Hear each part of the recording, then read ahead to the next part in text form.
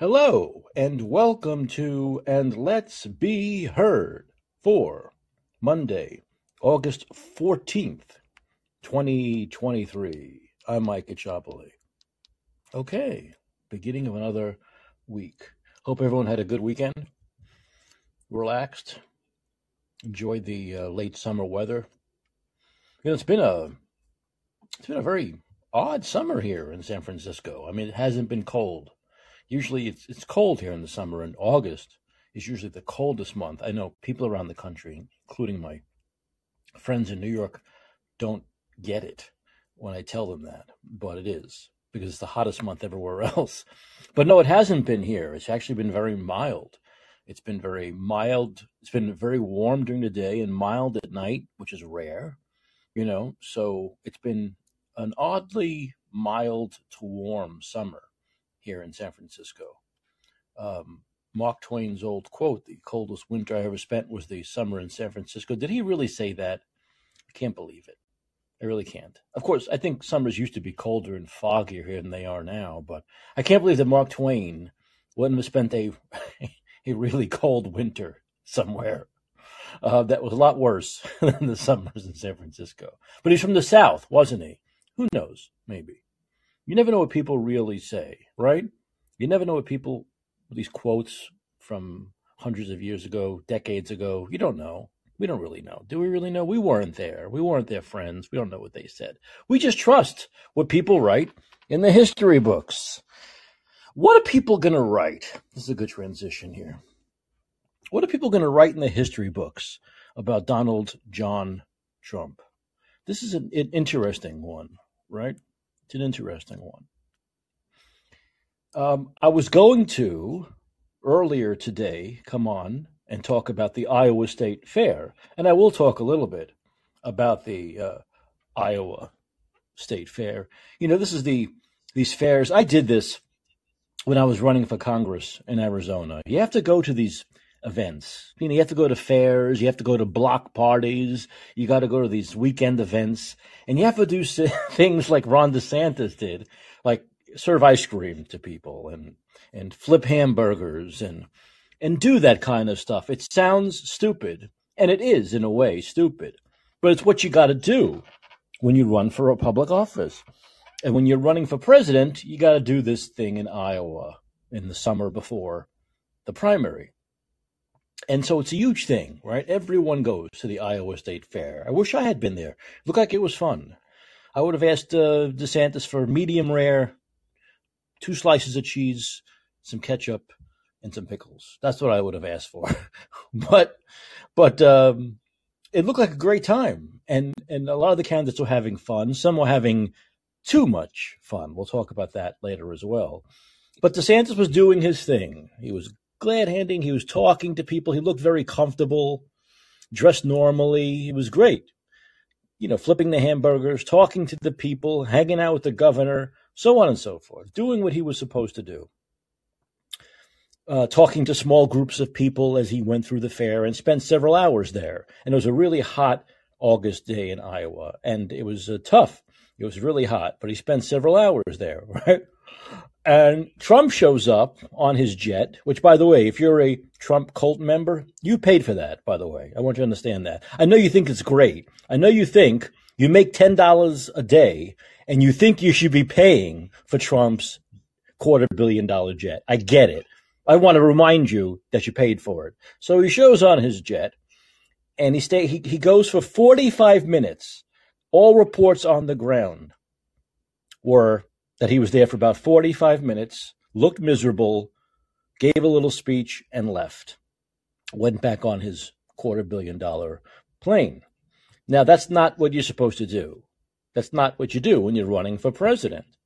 You do what Ron DeSantis did. You even do with that scummy Vivek did. And you, maybe pretend you're a regular person and you rap. There's nothing that annoys me more than a white person. Actually, there is something that annoys me more than a white person acting like a black person when they do rap.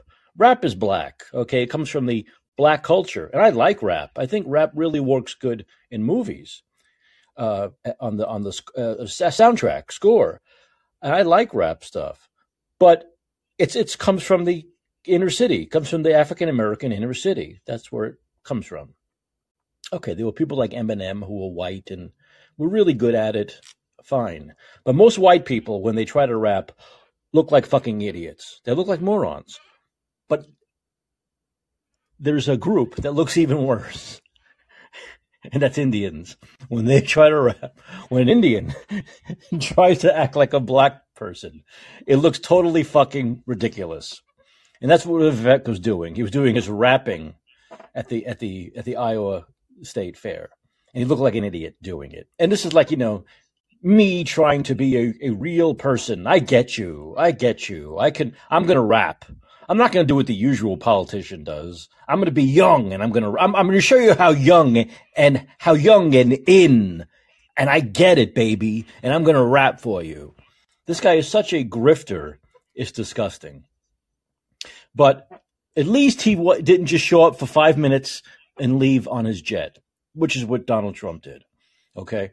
And he was miserable the whole time. There were reports that some staffer who was kind of fat went and grabbed 4 pork chops. I guess at these fairs, if you've been to like a Renaissance fair, you can grab those turkey legs, which are absolutely disgusting, and walk around and eat them. So at the fair, I guess you could, they had pork chops that you could walk around with and eat.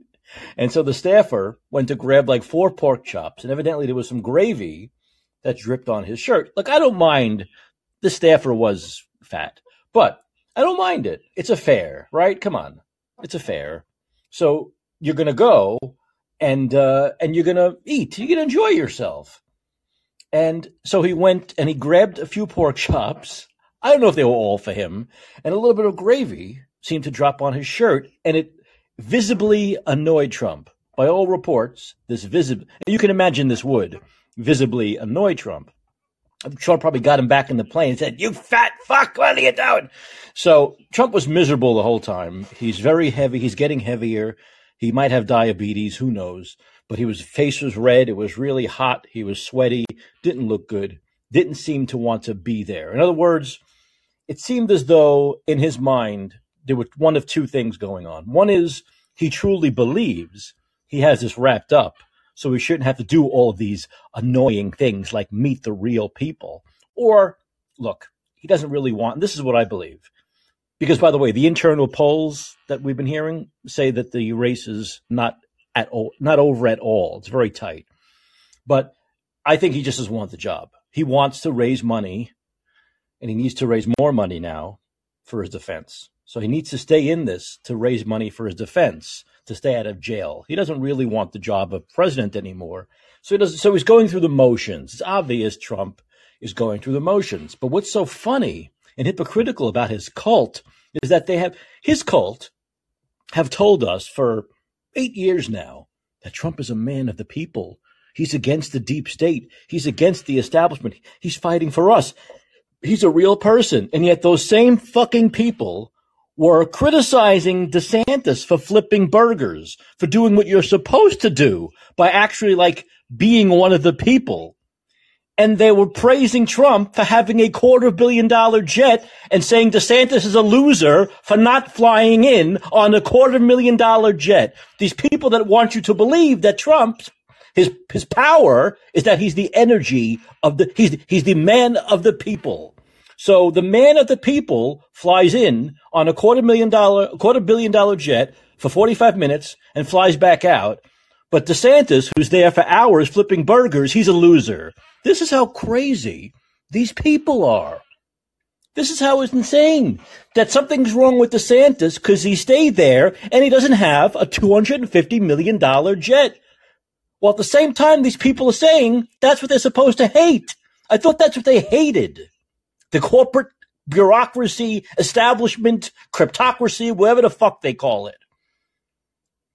And yet they're praising Trump for this, and they're deriding DeSantis for doing what you're supposed to do and actually working his ass off trying to get elected president. But they're in a cult. So Trump could take a giant shit on all their heads from 30,000 feet, and they would like, oh, please give us more. Give us more. Oh my God. It's just astonishing. It's absolutely astonishing. I need a psychiatrist to write a book about this so I can understand it better. Because I can describe it, I can hate it, I can get angry at it, but I don't get it. I just don't get it.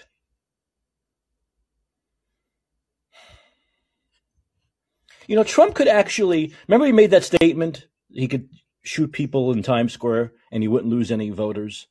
Like I said, the most honest thing and truest thing he's ever said. I'll go one step further. This is how sick this is. This is like Jonestown. Trump could kill all of his supporters. I'm not saying he would or will, relax, but he could. And they would say, well, we deserved it because we didn't do enough for you. This is a very, very sick cult. It is. It's one of the sickest followings I've ever seen in my life. It really is. It's very sick and very ill. But there's a story bigger than the Iowa State Fair. The Iowa State Fair was the biggest, event over the weekend. But what happened today was indictment number 4 was handed down. This is the Georgia one that we knew was imminent, but it is just astonishing. It's astonishing in its reach, in its severity. RICO statues. RICO was developed for the mob, right? The RICO statue. This was like a mob thing, and this was Trump and Giuliani are 2 of the people who have been charged with the RICO statute violations. I will read this. The New York Times, thank God, does this annotated thing, and they've been going through it for the last several hours since all these indictments were handed down, trying to break down what the indictments are. And Piers Morgan, who's certainly no leftist, he's not a Trump cultist, and he's not, he doesn't have Trump derangement syndrome either, came out and said, these are very serious charges. If you or I were charged with this would put us in jail if we were convicted for life. For life. It will put a young person in jail for life, let alone an 80-year-old. So it was very, once again, let me get this straight. This is very serious stuff. It doesn't matter if you believe it's politically motivated, if they wouldn't have charged most regular people with this. It doesn't matter. The indictments are incredibly severe. Folks, look, everyone's got to cut their shit on this. One indictment, getting one grand jury in one jurisdiction to indict Trump on a few charges, okay, I get it. But this is now 4, and there might be a 5th soon. This is 4 grand juries in 4 very different jurisdictions, right? You got New York, you got D.C., you got Florida, and you got Georgia, okay? And 4 very different jurisdictions that have now indicted Trump on 100+ charges. 100+ charges. So where there's smoke, there's fire. We've heard of that, right? There's so much smoke here, you choke to death. So at some point, you got to say, there could be a lot to this stuff. These are once again 4 very distinctive grand juries in 4 very different jurisdictions. 4 different indictments on 100+ charges now. Okay, maybe the guy is actually a crook. Maybe he was a crook during his business days, and then he was also a crook during his president days. Does that make sense? If someone's a crook in business for 60 years, it's very possible, right? The logical extension of that is they didn't stop being a crook when they became the most powerful person in the world. They continued to be a crook when they became the most powerful person in the world. Doesn't that make fucking sense? Isn't that common sense?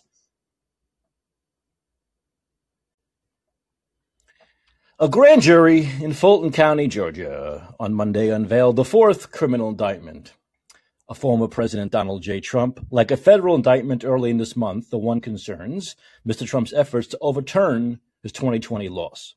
But it differs in that it charges 18 other defendants who are alleged to have taken part in the scheme. This is like a mob boss being indicted and all of his um, uh, cohorts being indicted also, right? The capos, the lieutenants, 18 others being indicted with him. So this is like a huge mob family or families all being indicted. Um, let's go through a little bit here because when you read them, you're like, wow, I gotta find out more about this, right? Because it sounds really intense. Uh, Donald John Trump. Let's just the names of the people are Trump, Giuliani, Eastman, Mark Meadows, Chesbro, Cheesy Bro, Jeff Clark, Leanna Ellis, Ray Stallings Smith III, Robert David Chile, Michael Roman, and James Schaefer. David James Schaefer. I don't know all of them. I don't know most of them. So they're not all big names, right? They're not all big political targets. The ones I know the most are Trump, Giuliani, Eastman, and Meadows, right? Okay. So the first charge, this is the RICO statute. And this is who was charged with the RICO. Just three of them. It was Trump, Giuliani, and Meadows that were charged with the RICO, violation. And this is violation of the Georgia RICO Racketeer Influenced and Corrupt Organizations. That's what it's called, RICO. Racketeer Influenced and Corrupt Organizations. So it was developed because of the mob. And I'll talk in a second about how Trump acted like a mob boss, right? My friend in New York, who all honestly hates Trump, he's definitely got the Trump derangement syndrome, but he's been saying since he was president, before he was president, that he acts like Johnny Friendly from On the Waterfront. And remember Johnny Friendly from On the Waterfront, Lee J. Cobb? That's who he thinks he is. And he's got something to that. And we'll talk about that in a second. So the indictment charges Mr. Trump under Georgia state law. Unlike the two previous federal indictments he's facing for mishandling documents and attempting to overturn the election, this is significant because Trump, if reelected as president, would not be able to pardon himself. So if he's convicted of the RICO because it's Georgia, because it's state, he would not be able to pardon himself. Only someone else, I don't know if, can someone else pardon him? They don't make that clear. Probably not, right? Because it's not, right, because the president can only pardon federal charges, right? So a president can't pardon anyone who's convicted of state charges, right? So I think it would have to be the Georgia governor, right? So he better hope that DeSantis is elected. See, this is Trump's best way to stay out of jail. I'm not sure if he gets it, if he doesn't, if he's not letting on, but as DeSantis becoming president and pardoning him, that's the best way for him to get off of this, right? But also he'd have to ask, what the fuck's his face in Georgia there, I guess, to pardon him on this stuff. A guy who he has bitch slapped left and right, didn't need Trump and won. Okay, so this is the problem when you burn all these bridges, when you treat people like shit that you can piss on, and then you need them later in life. They may not be there for you, right? Maybe you shouldn't treat people like shit. Maybe this is a little lesson for all of us, not just Donald John.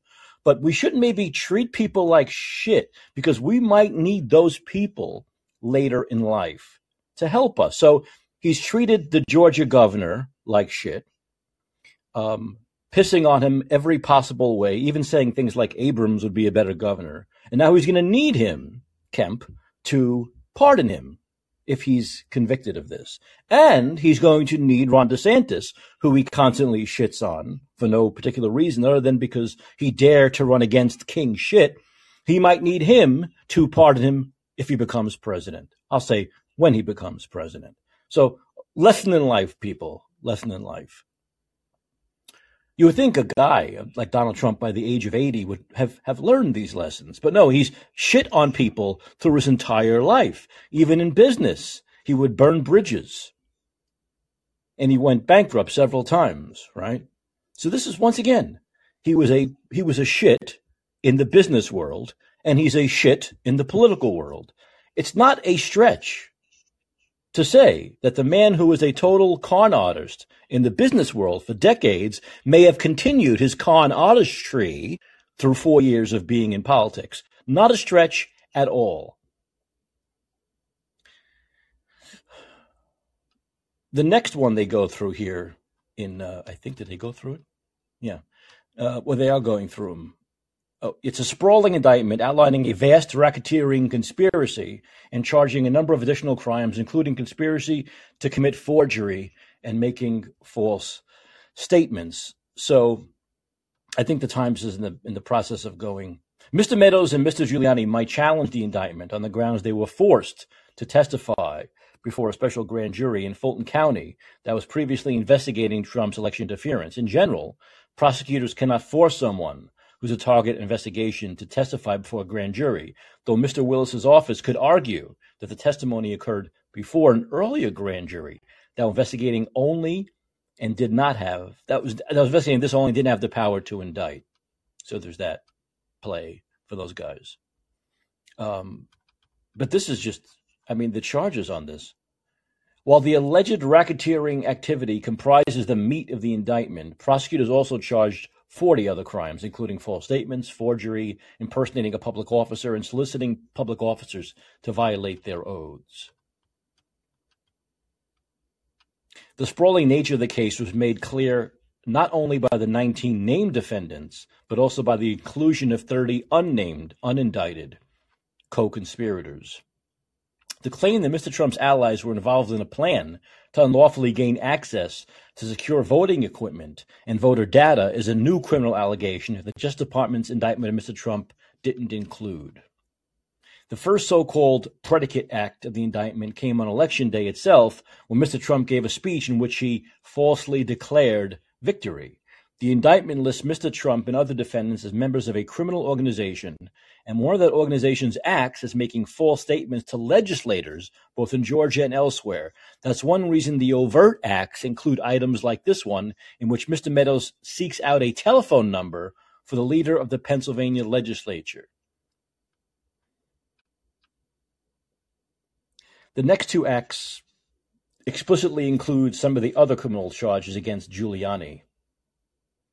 In this one, he's accused of soliciting public officials to violate their oaths of office. In the next, of making false statements and representations. Overall, Mr. Giuliani is charged with 13 counts. The only other person charged with that many is Trump himself. The inclusion in the indictment of multiple tweets by Mr. Trump suggests the expansive nature of the racketeering charges. It would be difficult to prove that each tweet was a criminal act on its own, but prosecutors are suggesting that each one was part of a larger conspiracy to obstruct the election. The indictment paints a much more detailed picture of Mr. Eastman's activities than the federal indictment did.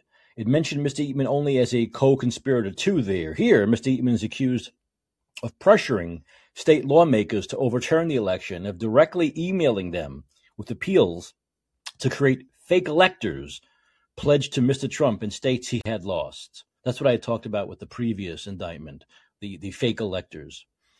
While the indictments reference Mr. Trump and Mr. Eastman seeking to enlist the chairman of the RNC, the chairwoman, Ronna McDaniel, in their scheme to create false slates of pro-Trump electors, first emerged in the work of the House Select Committee that investigated January 6th, is still a big deal. It directly implicates both the former president and the Republican establishment in the plan to falsify slates of electors to the Electoral College. Once again, come up with fake electors and say, no, he won, not Biden. Look, here are the electors.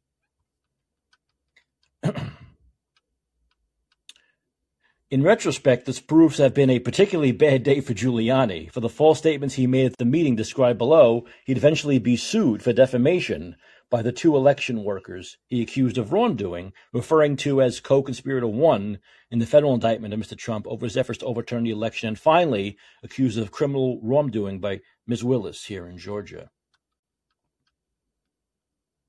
This is all Alan Foyer writing this stuff, by the way.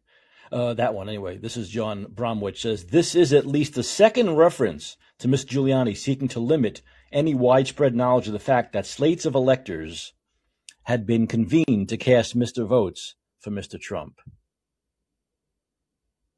So this was Act 72. On or about the 13th day of December 2020, Kenneth Chesebro sent an email to Mike Roman an unindicated co-conspirator individual 4, identity is known to the grand jury, and stated that Rudolph William Louis, that's his name, Rudolph William Louis Giuliani, oh my God, he has the same middle name I has, Louis, wants to keep this quiet until after all the voting is done, in reference to December 14, 2020. A meeting of Trump presidential elected nominees in Fulton County, Georgia. This was an overt act in furiance of the conspiracy. The granular detail in the indictment is extraordinary. Prosecute multiple emails and other forms of communications among members of the racketeering conspiracy that on their own would almost seem innocuous.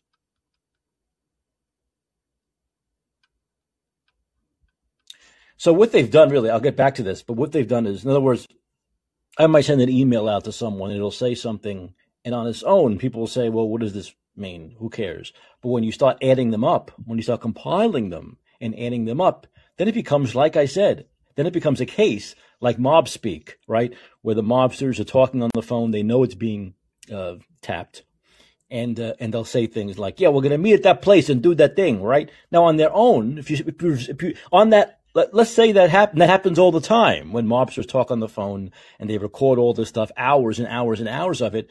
And the people who will want to prosecute these guys know what they're doing.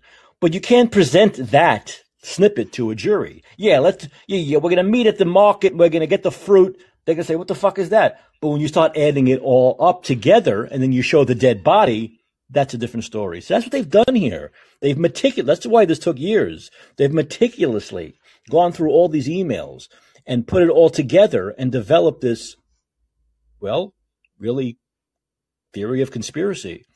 Not conspiracy theory, theory of conspiracy. This indictment cites the story of the bizarre meeting on December 18, 2020 in the Oval Office, at which outside advisors to Mr. Trump, like the lawyer Sidney Powell, sought to convince the former president of a plan to use the military to seize voting machines around the country and rerun parts of the election.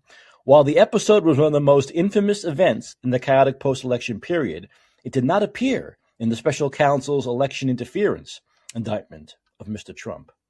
Mr. Bowers ultimately testified to congressional investigators about the price he paid for rebuffing Mr. Trump's attempts to strong on him into throwing the election his way. Mr. Bowers told the panel that he was a target of threats and protests as his daughter was dying. He described how his office was inundated by over 20,000 emails and tens of thousands of voice messages and text that made it impossible for him and his staff to communicate. On or about the 28th day of December 2020, Jeffrey Bossert Clark attempted to commit the felony offense of false statements and writings in violation of, and it goes through the whole thing here. As part of a lawsuit filed in Georgia challenging the vote itself in that state, Mr. Trump signed a document swearing that all the information in the suit was accurate, even though his own lawyers told him it was false. This is the infamous phone call in which Mr. Trump told Mr. Raffensperger that he needed to find about 12,000 votes to win the election there. Mr. Meadows, Mr. Trump's White House chief of staff, was also on the line. On or about the second day of January 2021, Don John Trump and Mark Randall Meadows committed the felony offense of solicitation of violation of oath of public officer in Fulton County, Georgia, by unlawfully soliciting, requesting, and opportuning Georgia Secretary of State Brad Raffensperger, a public officer, to engage in conduct constituting the felony offense of violation of oath by a public officer by saying, hey, Brad, do what you got to do and go find those 12,000 votes. Once again, this bullshit I'm hearing on Twitter, well, this is First Amendment, free speech. No, you see, darling, dear, honey, it's not free speech for a mob boss to tell his capo that he wants this guy killed because he doesn't like him. That's not freedom of speech. You can't say, I want this guy whacked. I want these people whacked because they're bothering me. That's not free speech. Never has been, never will be. Okay? So this whole idea of this is just a guy, these Trumpers are hilarious. They're making like this is all about, all of these charges, all of this detailed stuff is just him saying, I was cheated, I should have won. Okay? You got to be a fucking idiot to think that's what this is about. And once again, all of these people who are defending Trump as though this is a First Amendment thing haven't read a tenth of what I just read to you. They haven't read any of this. They don't want to. Or they're too fucking dumb, or they're willfully ignorant. They don't want to know all of the crimes he committed, allegedly, right? They don't want to know it. They want to continue to believe this was just like Hillary Clinton saying, "Oh, I won," or someone running for Congress in some district in Missouri saying the election wasn't fair. I'm going to cry about it now and pout. That's not what this is all about. You don't get 100 fucking charges over that. This is about the conspiracy to overturn the election, conspiracy to strong arm people to do things. Would you want to be in a situation where you're the Secretary of State and the fucking wannabe mob boss says, "Hey, find me those 12,000 votes, or else find me those 12,000," twisting his arm, "Find me those 12,000 votes. I'm the president and I'm telling you to do it, buddy, or else." You think that's legal? You think that should be legal? You don't think that should be a fucking crime? Come on, give me a fucking break.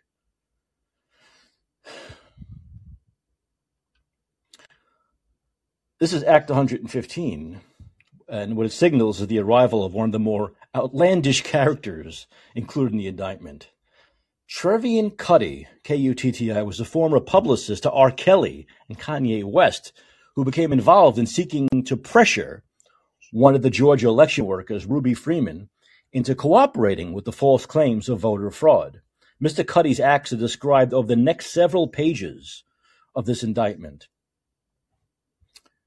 At 7:48 p.m., Harrison William Prescott Floyd placed a phone call to Ruby Freeman, a Fulton County, Georgia election worker, that was unsuccessful. 7:49, Floyd placed a telephone call that was unsuccessful. 7:49, Floyd placed a telephone call to Trevian Kutti.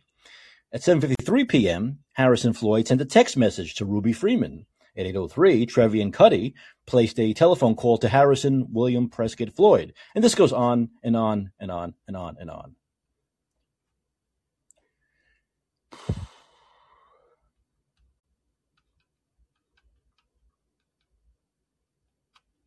I don't see any First Amendment stuff on this. I really don't. Mr. Trump's pressure campaign on Mike Pence is a key element of both the federal election interference case against Mr. Trump and the Georgia case. During the phone call, Donald John Trump and John Charles Eastman attempted to persuade Pence to reject slates of presidential electors or return the slates of electors to state legislatures. This was an overt act in furtherance of the conspiracy. One of the unique plots charged in this indictment is a scheme to breach voting machines in Coffee County, Georgia, in an apparent effort to gain access to the machine's software code. The plotters, including the pro-Trump lawyer Sidney Powell, apparently thought obtaining the code could help them prove that the machines had been used in a conspiracy to flip votes away from Mr. Trump to Mr. Biden. This is the unlawful breach of election equipment. They were the ones trying to fix the fucking election equipment.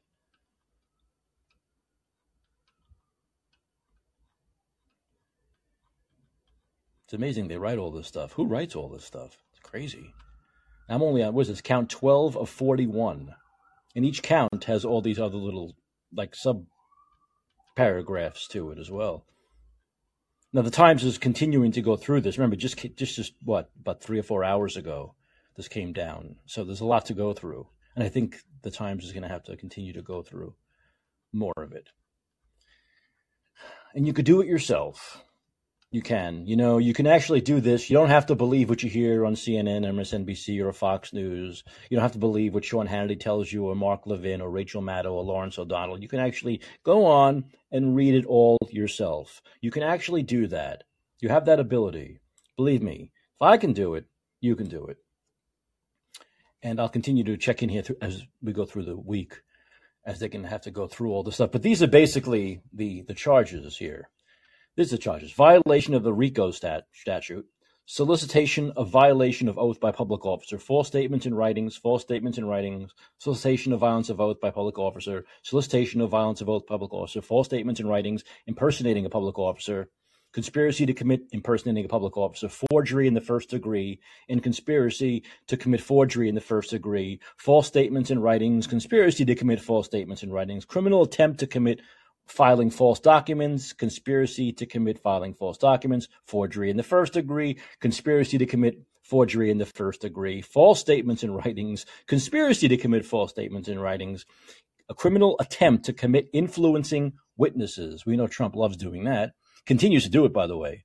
Criminal attempt to commit influencing witnesses, criminal attempt to commit false statements in writings, solicitation of violence of oath by public officer, false statements in writings, false statements in writings, false statements in writings, false statements in false document filing, solicitation of violence of oath. I can go on and on. Conspiracy to commit election fraud, conspiracy to commit election fraud, influencing witnesses, conspiracy to commit computer theft. That was the trying to fix the ballots, the machines. Conspiracy to commit computer trespass. That was trying to get the codes to get into the machines. Conspiracy to commit computer invasion of privacy. Conspiracy to defraud the state. Solicitation of violence of oath by public officer. False statements in writings. False statements in writings. And finally, perjury.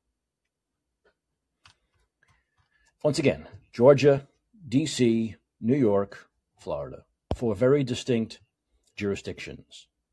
4 very distinct grand juries. Over 100 charges.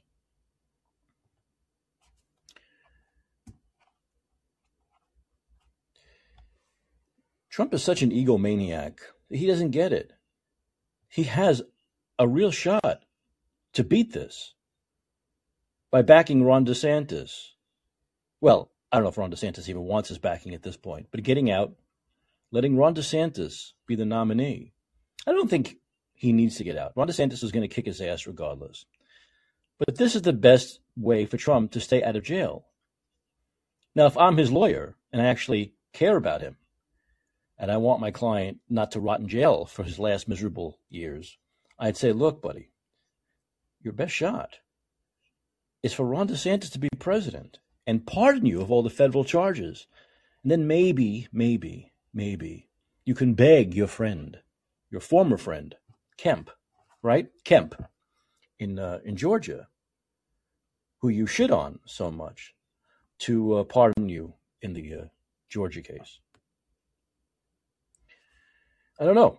I maybe as Republicans, maybe as a Republican, a fellow Republican, maybe Kemp will pardon him if he's convicted in Georgia, which he will be. Look, anyone who's a Trump supporter who thinks that Trump is not going to get convicted with over 100 charges, he's not going to get convicted on at least some of them, enough of them to carry sentences of the rest of his life in jail, you're insane. Absolutely insane. The route of Trump being the nominee and then Biden winning or Newsom winning or Harris winning, which is what will happen for sure, will not get Trump pardoned. Biden is not going to pardon Trump. Kamala Harris is not going to pardon Trump. Gavin Newsom is not going to pardon Trump. So one of them wins and he goes to jail for the rest of his life. The only chance he has is for Ron DeSantis to become president. That's it. Donald Trump, it's absurd to think that Donald Trump is becoming president again. It's absolutely absurd. Truly, I mean, guffaw inspiring, absurd to think Donald Trump is going to become president again. It's not going to happen. So 2 things will happen. A Democrat will win and he'll rot in jail, or DeSantis will win and he'll get pardoned. Okay, some people are saying maybe DeSantis won't pardon him. Well, there's always that shot. There's 0 shot for a Democrat to pardon him.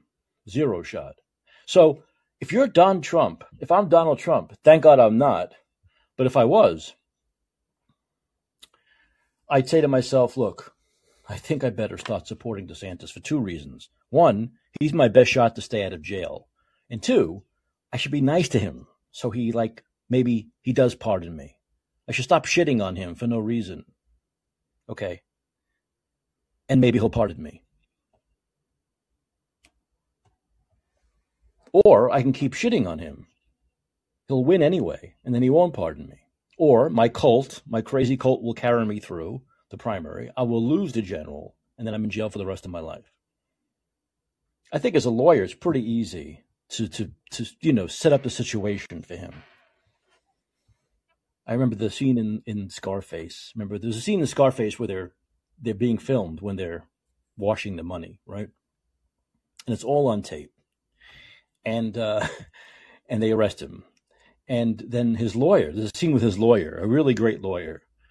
And he says, look, honey, baby, they've got you on camera washing this money. When they've got you on camera washing $5 million in money, honey, baby, any jury is going to convict on that. So someone's got to sit Trump down and say, hey, honey, baby, you're in trouble. You are in trouble. You're going to, unless Ron DeSantis becomes president, you're going to spend the rest of your life in jail. Wake the fuck up. Drop the ego. Take some medication that will make you sane for a while. I mean, this, Bill, I see you there. I'll get to you in a second. But the judge in D.C. just told him to shut up. She was actually nice to him.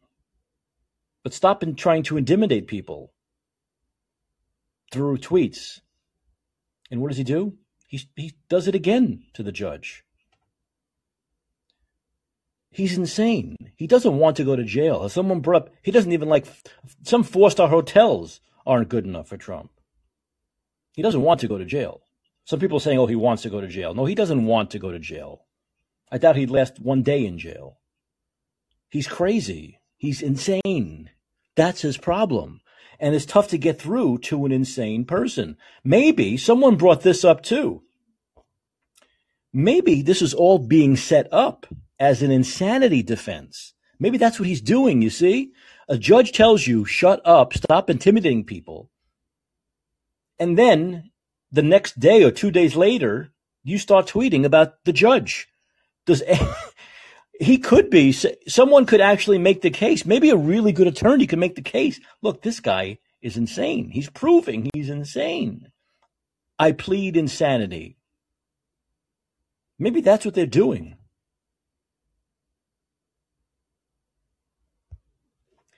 Hey, Bill, how's it going? All right, Mike, can you hear me okay? Yeah, I got you, loud and clear.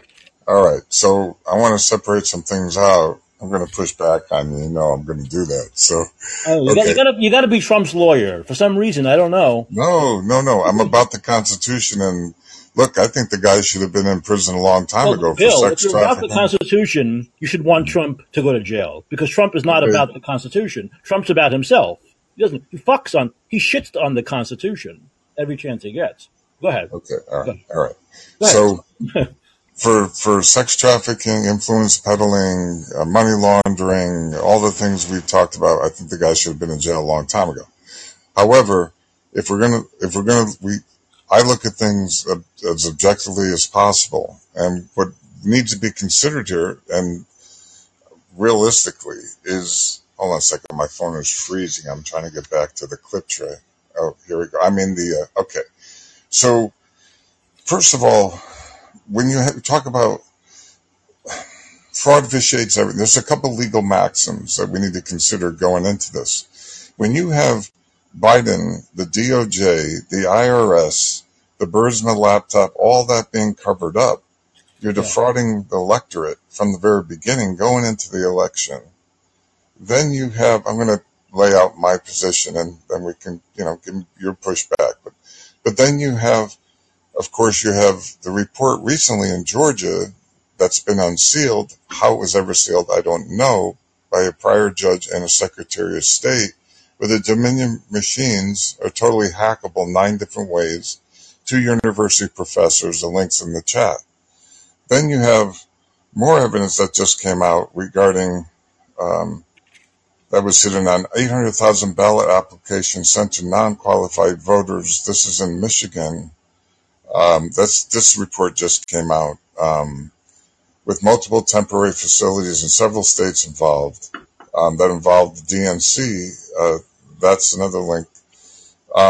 What's breaking here is new information, is what I'm trying to say, that's relevant to election rigging on the Biden side.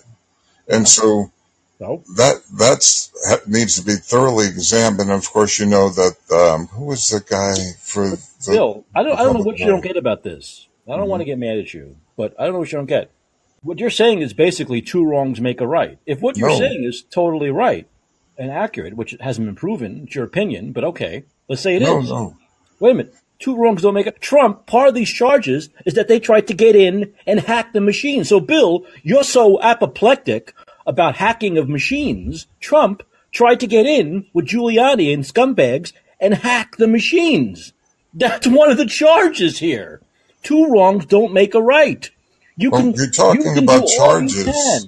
Wait a minute. You can do all you can to try to make elections more fair through the legal process, through the legislative process, through whatever you want to do. Do a fucking podcast every day about it if you want. Trump could have done a 5-day-a-week podcast the way I do and just talk about this for the last 3 fucking years. And a lot of people would have followed him.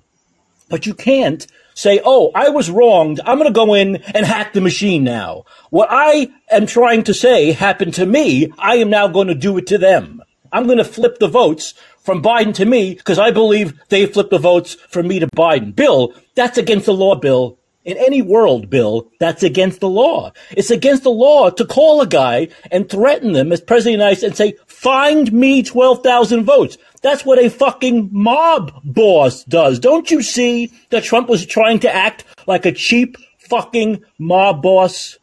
But what also doesn't get me, Bill, is you say Trump should be in jail for this, Trump should be in jail for that. When he was a businessman, he was a crook. But you can't conceive that he was also a criminal and a crook when he became the most powerful person in the world?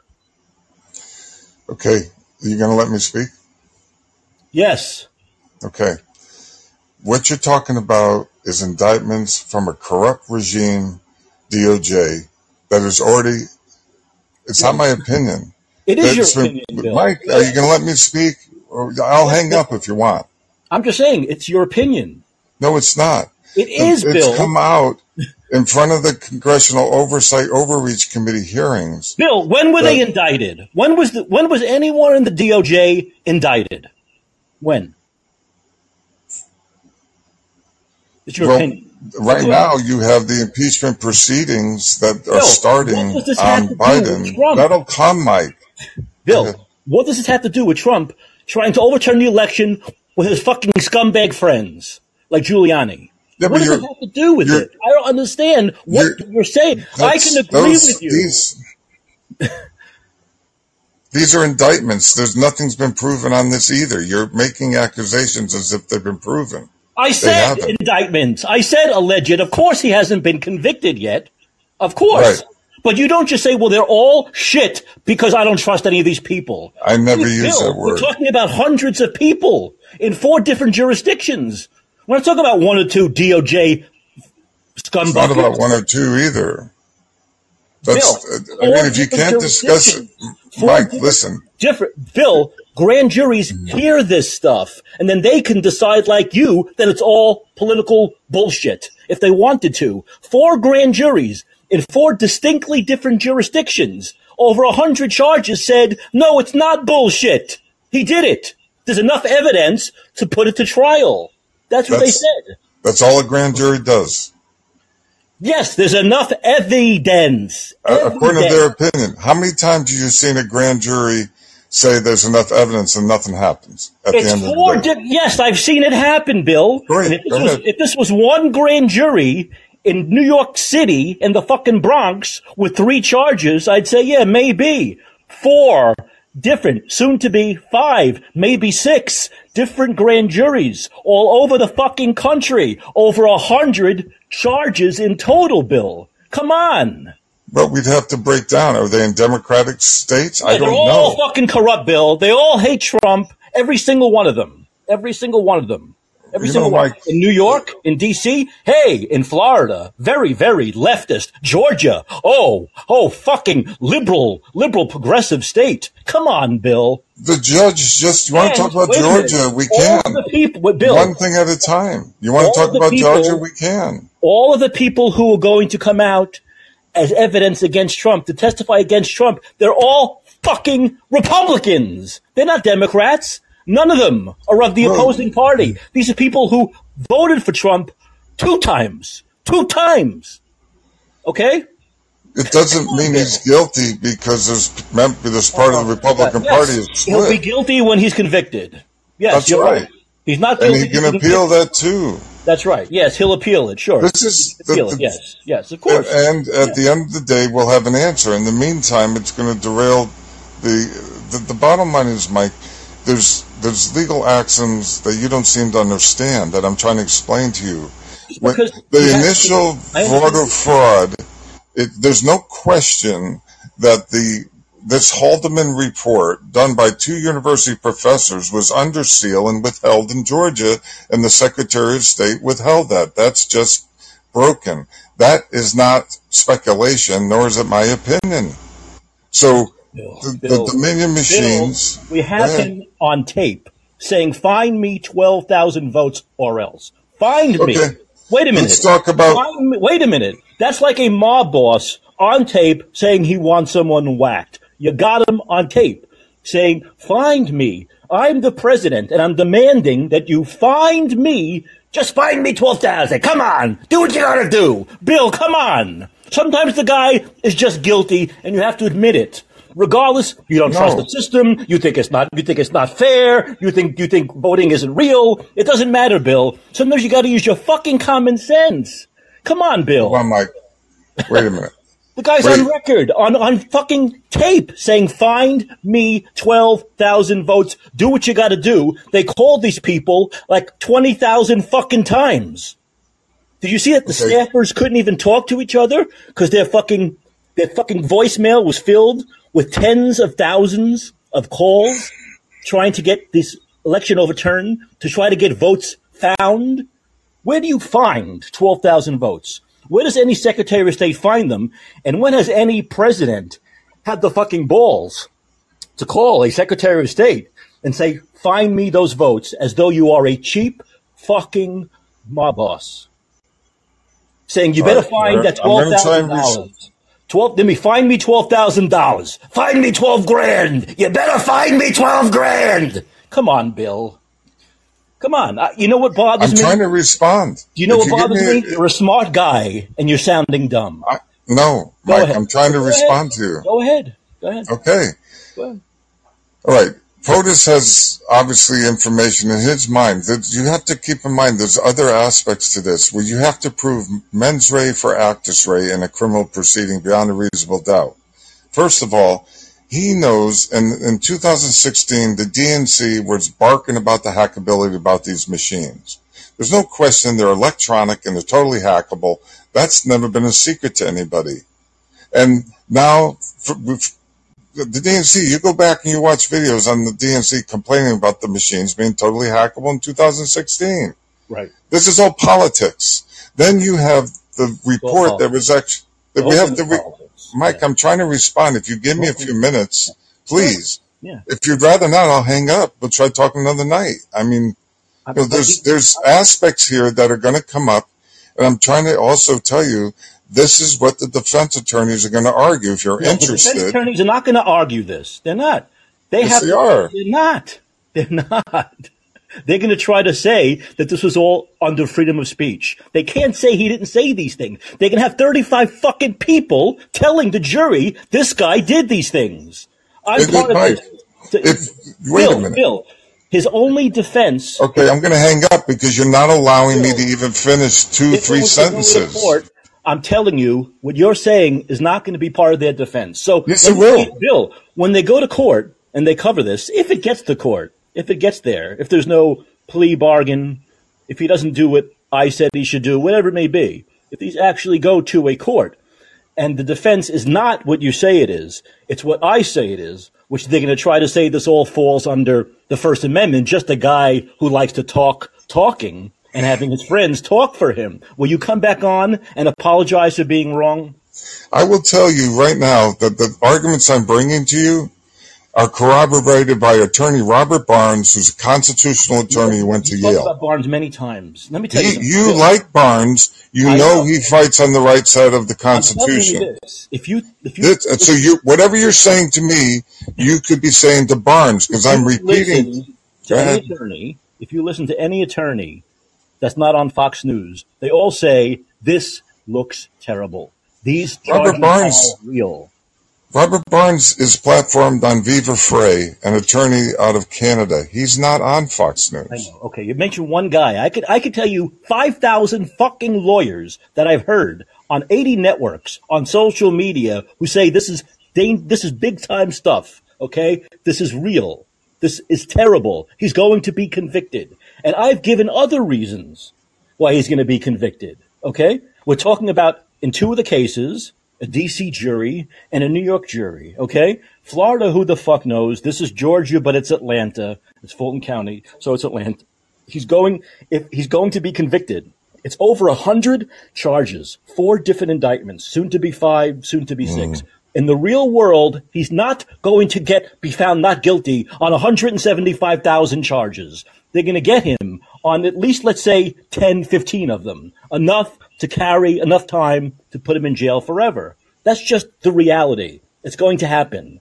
So here's this. And then you'll come on and say, it was politically motivated. The juries were anti-Trump. He shouldn't have been convicted. Whatever. That's going to happen. But the fact it'll be appealed. It'll be appealed for sure. His best chance to stay out of jail in the real fucking world is to have Ron DeSantis president and pardon him. That's his best chance. So any lawyer who really cares and isn't just in it for fame, airtime on Fox, or money, that's not tell him Robert Barnes. Your best shot. Enough, Robert Barnes. He's one fucking person in a world of a million fucking lawyers. I know Robert Barnes. You're conflating all kinds of numbers now, Mike. You don't have 5,000 lawyers. You have Robert Barnes. You mentioned one guy. Who cares? Okay. Beaver Free's a lawyer too. You have lots of lawyers who argue. You want to talk about Dershowitz? What lawyers do you want to talk about? But Bill, Dershowitz is a fucking aging, demented, over-the-hill guy who gets airtime on Fox because he supports Trump. You know who else does that? Jonathan Turkey, Charlie Turkey, when he was on MSNBC, Bill, when he was getting paid by MSNBC, hated Trump. Trump was the most corrupt bastard in the world. When he was on NBC, he would kiss Rachel Maddow and Lawrence O'Donnell's ass and talk about how corrupt Trump is and what a horrible president he was. Then he got fired by MSNBC. He got hired by Fox News, and all of a sudden, he's Trump's biggest lawyer.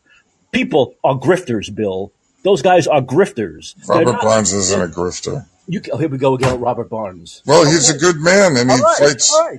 Yeah, and the left will say Tony Fauci says COVID's real, and Tony Fauci's a good, real doctor. So no, that's not. You can't make that equivocation to Robert Barnes. That's not a righteous equivocation. You know that Robert Barnes is not that way.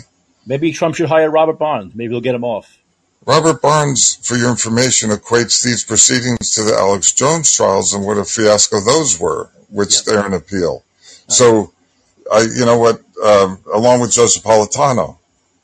So, Robert Barnes and Judge Knapp agree on things as well. Now, I don't know about Judge Knapp. I have to qualify. That has to do with Alex. I haven't read Judge Knapp's opinion on these indictments. I'll look for that when we get off the phone, just out of curiosity. But if you give me a few minutes, if you'd rather not, I don't need to keep talking. But there's legitimate election rigging and influence peddling by the Biden administration that predates any of Trump's, what you call, trying to throw his muscle around. If you're him and you believe that the election's been rigged, which he maintains, and you're getting in touch with the Secretary of State of Georgia who buried this Dominion investigation report by 2 university professors. Right, and you could yell at him for that. You could say, you know what? You're a real scumbag for doing that. He could do that. That's allowed. But you can't say 512,000 votes. Well, there's also, again, what's going to unfold here is you're going to see there's a lot more election corruption than we've been led to believe on the Democratic side, including the other report that just came out that I cited for you, in Michigan, going back to that, I'm going to find that in the live chat. That would just come out today. So estimated 2020, 800,000 ballot applications sent to non-qualified voters. This is something he's been arguing all along. Yeah.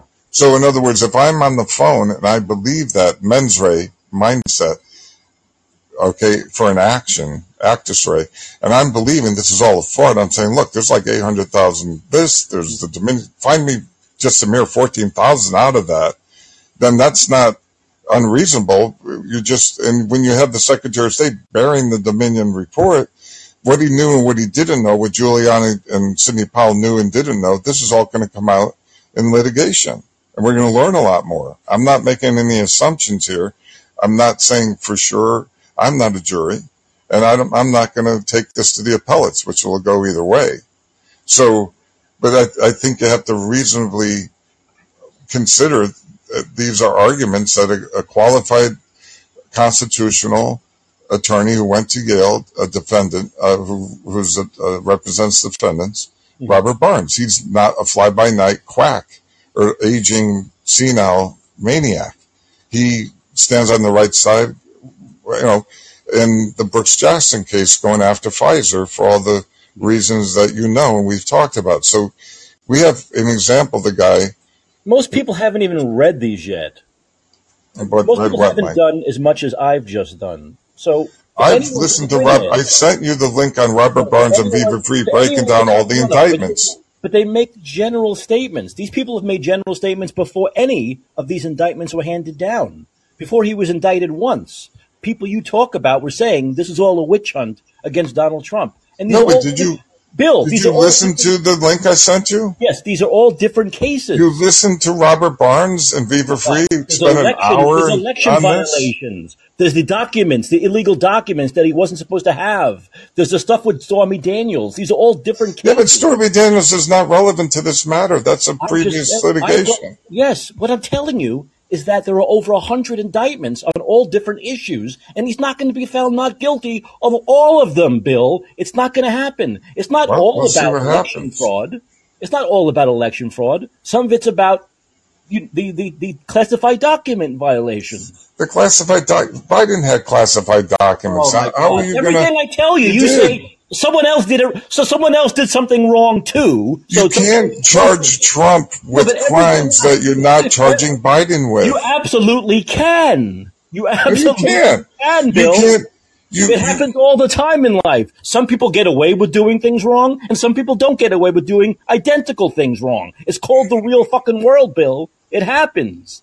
You absolutely can. But what you can't do is say, well, what Biden did was illegal, so what Trump did was illegal, but we'll let it go. I'm not saying what he did was illegal. That's not the defense. The defense is that he has a mindset that what's happening to him is he's getting railroaded and screwed, and as such, he's acting. The bottom line is fraud vitiates. The initial part of this starts with Biden. Right. And Trump's the Biden administration. Trump's whole life, Bill, has been about getting railroaded and screwed. He's such the victim, Bill. You're right. I feel bad for him. All of this stuff is bullshit. I didn't say that. I'm talking about these indictments. I'm not talking about. I know. You're conflating the arguments here. I'm not saying that. He's a crook, but he should never be indicted because the other crook hasn't been indicted. No, he should be gone after, in my opinion, for sex trafficking, influence peddling, money laundering. But that's not the indictments we're talking about. Right. He was guilty of that stuff, but he's totally innocent of all this stuff. Well, so you're going to argue, you want to flip it over? Yeah, he became an innocent, pro-Constitution, free speech, let's fix election fraud guy. That's what he became when he became president. He had two lawyers. You cannot criminalize attorney-client privilege when they're trying to prove this, Sidney Powell and Giuliani. How is it the Dominion fraud and the report in Georgia was buried and kept from them? That was sealed by a judge, Mike. And so those 60 hearings that went to summary judgment, they never had a jury trial on those. With Giuliani and Sidney Powell, they have more evidence now. They can retry those based on the Haldeman reports and based on the Biden birds and laptop was not a Russian propaganda. That's That that turns out to be true. When the DOJ gets involved and they have federal agents sign a letter that's all Russian propaganda, the whole Biden-Burisma thing, that's the DOJ, Obama continuum, acting illegally to influence the populace. They didn't have that information. I'm going to let you go, Bill. Thanks for the call, though. But all I'm hearing all the time, and I hear this from the same thing from the Trump cult, which is that they did it too. So we're talking about the documents, all right? Okay, but they did it too. Why aren't you going after them? Or this now with election stuff. Well, they've done it too for all this time. So why are we targeting Trump now? We should have gone after them for all that stuff first. We should have gone after the Democrats and Biden for all their election interference and all their illegalities first. And since we didn't do that, they shouldn't be doing it here. But that's not the case. The fact of the matter is, they have brought these charges against Donald John Trump. Two wrongs don't make a right. If I kill somebody, I can't say, wait a minute, that guy over there that you like killed somebody and you didn't convict, you didn't indict them. So you got to let me go. That's not the way it works. That's not the way the world is not. I can't believe I have to say this. The world is not a fair place. The world is not a fair place. Okay? So when Trump was in power, if his Department of Justice believed that there were illegal things done by Hillary Clinton or Democrats or Obama or Biden, then they should have gone after them. But here's a guy in Donald Trump who, when he was campaigning, said, I'm going to go after Hillary Clinton. My Department of Justice is going to look into her criminality. And in the debate 2 weeks before he won, he said to her, yeah, you don't want me to win because I'm going to prosecute you. I'm going to put you in jail. And then he wins and he goes, we'll forget about that. It doesn't really matter. Well, you know what? To them, this stuff matters. And they've investigated it. It took them 2 years, 3 years. They didn't indict him on January 21st, 2021. They didn't. They took 2.5 years to build a case. This case is built well. It's a well-built case against Donald Trump. And the fact of the matter is, he is going to jail for life. It's going to happen. And his only chance to not go to jail for life is to have Ron DeSantis become president and pardon him. The way Gerald Ford pardoned Nixon.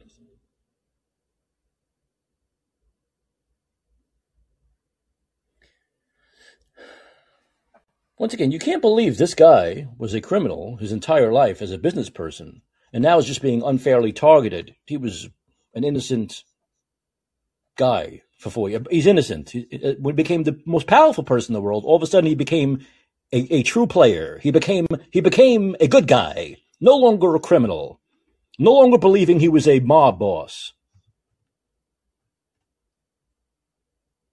All of a sudden his criminal activity stopped when he became president.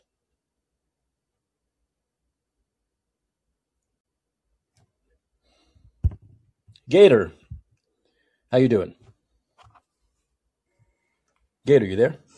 Hey, Mike, how's it going? Good. How's everything on the other side of the pond there?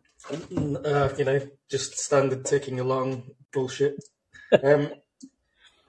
Right. Do you sort of believe in in the objectivity of law, or at least that's what should be people should strive for, or are you just sort of saying the law's corrupt and it's a tool to be used by whoever can use it, and that's what's unfair about it? I think what we've seen is the law is going to be unfair. It's usually unfair against very poor people. It's usually unfair against poor people who can't afford good lawyers, who have to take state lawyers, who can't hire the best lawyers. I think we've seen that. I think we've seen a lot of that. I think the law is much more unfair against poor people than against people like Donald Trump. Okay, so do you feel that it's possible to weaponize the law then or not? Oh, it is. Of course it is.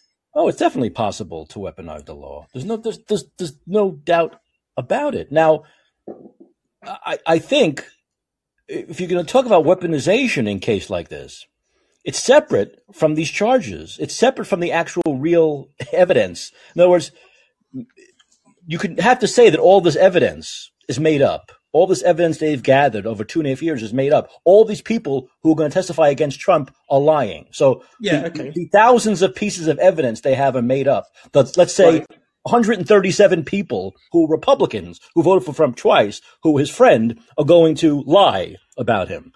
That's what you'd have to believe. Or you could say all of that stuff, or much of it, is real, it's accurate, it's real, it's good evidence. These people are telling the truth, but they could have either gone after other people for similar stuff, or they could have not bothered Trump with this stuff. So what would be some evidence that totally separate things? What would be some specific evidence that you think is kosher then? For what? For these cases? I went through them. Yeah. I've gone through it. Yeah. So what would be some example of some solid evidence then? Someone saying Trump strong on me into finding, like the Secretary of State saying he's strong on me to find him votes, and I told him there was no problem with the election. It was fair. We've gone through it. We've done the recount, and he still was strong arming me to try to find 12,000 votes, just like a mob boss who I tell the mob boss, look, we've counted all the money. I swear, all the money we went through it 100 times. Nah, you better find me an extra 12 grand. Or else you better find me that extra 12 grand. Okay. It doesn't exist. So is that evidence or is that testimony? Which could be believed or could be disbelieved? It's on tape, Gator. Okay. Yep. Okay. So that's it's like the mob boss saying you want to whack this guy tomorrow. So that would be evidence, wouldn't it? That's not just a guy standing up saying he said it to me and nobody else heard it, just me and him. Fine, right? That's why I'm asking you the question, right? So the question then would become, for example, in that case, with that piece of evidence, can it be interpreted that what he was doing was instructing a guy to actually take illegal actions, right? And that is something that's going to get decided in that case. Gator, as I've said, you weren't here when I said it. There's other evidence that goes along with that. They've built the case. It wasn't just that one thing. It was other people doing similar things for him who will say, yes, he told us to do this. It was trying to hack the voting machines, to change the votes. All of this stuff adds up to a case. As I said at the beginning of the show, I will say it again. If you've got a mob boss doing the mob speak on phone, saying things like cryptic stuff like, yeah, we're gonna go to the ice cream shop and do that thing tomorrow. We're going to make sure there's lots of strawberry cream. If you present that to a jury, they're going to say, what the fuck? What is this? Okay. And if you present... Yeah. I'm not arguing. Wait a minute, Gator. Trump, right? But if you present 70, 80, 90 different pieces of evidence, then it adds up to a case. Right? But I'm not arguing. I'm not trying to start an argument with you for or against anyone, right? That's not what I'm doing. So you don't need to get defensive, right? I'm not getting defensive. What I'm telling you... So there's something called. What that case would be pointing at, right, is essentially the close scrutiny of anyone in his position. Okay, and once you start paying that level of attention, or you go back through the history records and find and apply that level of attention to the historical record, what do you find? Right? Now, one thing you just said is that apparently he has explicitly said interfere with electronic voting machines. Well, apparently that's not possible to do, right? So if you're actually trying to say that somebody is saying, do this to get me a result and that thing was illegal, if it's impossible to commit a crime doing that thing, it's not a crime. What do you mean? I can't tell you Wait a minute. You understand what's happening here, right? If he's found guilty of a crime of telling somebody to corrupt an electronic voting machine's results, and they say, and therefore he did commit a crime because he was going to get extra votes out of the machines, and the only reason why he didn't was because one man refused to do it. Yeah. That is an admission that it is possible to corrupt the electronic voting machine's results. And that would admit something that has been denied. It's been denied that electronic voting machines are corruptible. Yeah, it Well, doesn't that matter. would admit that they are. Yeah, it really doesn't matter though. It's conspiracy to overturn an election. No, Whether you know, wait, no, whether you know something is possible or not doesn't matter. That does not matter. Simply by using your power and position and your colleagues and your cohorts to try to strong arm people to find votes out of thin air or to change votes, or as they've tried to do with evidence, put in fake electors. Fake people sign documents saying they'd be a fake elector to say, to overturn the election. You understand that? A fake elector saying, no, Yeah. Trump won, not Biden. So why is it then that You can't suddenly, you can't under these circumstances, all of these vote rigging techniques suddenly become doable, valid, a threat, and also apparently Donald Trump has done them. When, in fact, if you go back before this case, what were essentially all of the Republican-orientated, MAGA-orientated people saying, with evidence about the corruption of the elections?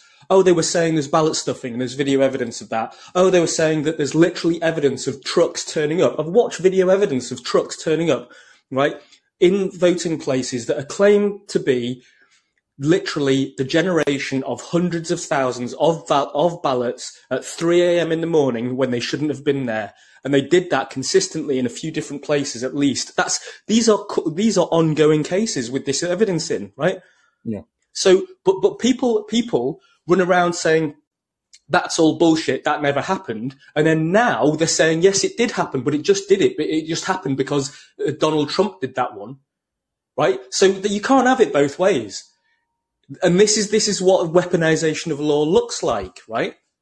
This is what happens when you watch and get pissed off with people, not you, I mean the side that wants to do the prosecuting, and you continuously throw shit at the wall, right? And then you're aided by a totally partisan Department of Justice who was never really Donald Trump's Department of Justice. Most of the organs of state worked against Donald Trump, which is why he got effectively so little done as a president, and he was so hamstrung. Half his time in office was essentially eaten up by the deep state, including the Department of Justice, going after him in various ways. And they've just been doing it on an iterative basis, right? If you look at Glenn Greenwald's, one of his more recent System Update episodes, they talk about one of the indictments, which has been brought by John, whatever his name is. And they point out that essentially some of the argument in there is literally the invention of new legal theory, right? And it's, I mean, I don't pay close attention to this stuff because it's just tedious and essentially, you know, it just eats up your life looking at the detail when you can get you end up, it's the result that ultimately matters, isn't it? Well, the method and the result are important, but it's the result. And what they point out is that not only are they inventing new legal theory, right, which requires a complete reinterpretation of law against no precedent, okay, but they also pointed out something along the lines of that one of the indictments requires the proof that Donald Trump believed at the point in time that he was saying something, he believed that what he was saying was a lie. And when he said it, so therefore he knew consciously that he was deliberately lying, right, to a load of people. Yeah. Right. You understand how ridiculous that is, right? Because Donald Trump will just go, no, in good faith, I believed this, and these are the reasons why I believed it. And so when I said it, I believed what I was saying was true, right? And they're going to argue that, but they've built a case on saying, no. We know what you were thinking, and we know that it was a lie when you said it. Right, that's the kind of stuff that's going on in that particular case that they flagged in the analysis of one of the indictments. Right, that's not really been done before, according to them, and is not exactly a normal way of prosecuting something. Right, you're going through one little part of one charge. Like I said, there are over. It's important, though, isn't it? Because if that is the crux, well, good. Then his lawyers will have to argue that. But if that is the genesis of the seed point of a legal case that then becomes something else, and then you spin a load of other things off the back of something like that, right? You have to start asking yourself questions about exactly how is law being used. I know. It doesn't matter who it is, because they do it to. Do you not know what McCarthyism is? McCarthyism is exactly this. I have no idea what McCarthyism is. I have no clue. Yeah, but it's exactly this, isn't it? You're comparing two things that make no fucking sense that you can't compare. McCarthyism was the invention of concepts, right, that didn't exist, that weren't real, and then they used them to blame people and essentially prosecute them by calling them a commie. That's what I want. That's what I want my president to do. After they lose an election, all of them, I want them to try to fix the equipment to change the votes. I want them to try to strong-arm secretaries of state to find votes. I want them to go around getting fake electors to make it look like they won the election. This is what we want. This is great for democracy. It's great for the United States. It's great for Constitution. Let me tell you, Gator, the thing is, there's never been anyone as fucked up as Donald Trump. Sometimes you have to just admit that. There's never been anyone. Are you kidding? Ego, the criminal background, the criminality, the willingness to try to be a mob boss, get what he wants for his own fucking need to stay in power, not to help the American people, to stay in fucking power, because his fucking fat ass wants to be president at 80 years old. You can't seriously credibly claim. You can't make that credible claim, right? Because in order for you to do that, you have to deal there's thousands and thousands of pieces of evidence here. What do you mean you can't make a credible claim? Of Joe Biden. You keep on doing the same thing that Bill did. He did the wrong thing. Because you can't go after me when you haven't proven it. So what exactly? Why didn't Gator? No, Gator. No, Gator. Wait a minute, Gator. Why didn't Donald Trump do as he promised then and go after Hillary Clinton if she was such a fucking crook? Why didn't he go after her? Why didn't he have his Justice Department look into her acts? Probably because the Justice Department was never in support of Donald Trump for a start, and second of all, he probably never really intended. Gator, stop it. Stop it. Jeff Sessions was so far up his fucking ass. But you know why they didn't go after Hillary Clinton? They couldn't find any evidence to get a prosecution going. Okay, I'll tell you one thing that they can do with Hillary Clinton that nobody is ever going to do, and she's admitted to this. It is prosecution on a federal and a state basis for the failure to audit and submit to audit the Clinton Global Initiative and the Clinton Fund, right? She has admitted that has not been audited for 6 years for tax purposes. That's a federal crime, right? He didn't even try. As soon as he was elected, who has? As soon as he was elected, he said, "Oh, we have to let that go. That was a campaign thing. I'm not going to even." He didn't even try. Okay, so nobody has ever done it, right? No one. But it doesn't matter what flavor. Why didn't he go after her? It doesn't matter what flavour of politician you are. If she is essentially admitted to a crime, and anyone who knows anything about law knows that that's a crime, you're compelled, no matter who the fuck you are, to prosecute. Right? Nobody's done it. Joe Biden didn't do it. Obama didn't do it. Donald Trump didn't do it. And what you're doing is demonstrating massively partisan perception. Right? How many powerful political enemies does Hillary Clinton have? How many Republicans hate her fucking guts? Yet they didn't do it because there wasn't any evidence there. There wasn't enough to bring a credible case to a grand jury. Gator, don't give me this shit. How many powerful political enemies on the right does Hillary and Bill Clinton have? Okay, I think that there are a lot less than you think, because that's not how your government works. You're bullshitting now. You're going back and you're bullshitting. You're backtracking because you know you're wrong. Right. Okay, so why is it then? Why is it that Joe Biden has literally got a litany of evidence of his corruption going back as the vice president and as the president? Hey. The House is working on it, and I'm all for they're working on it. I'm all for them spending the 2.5 years these prosecutors spent on a case against Trump and going after Hunter, Joe, the whole fucking family if they can. I'm all for it.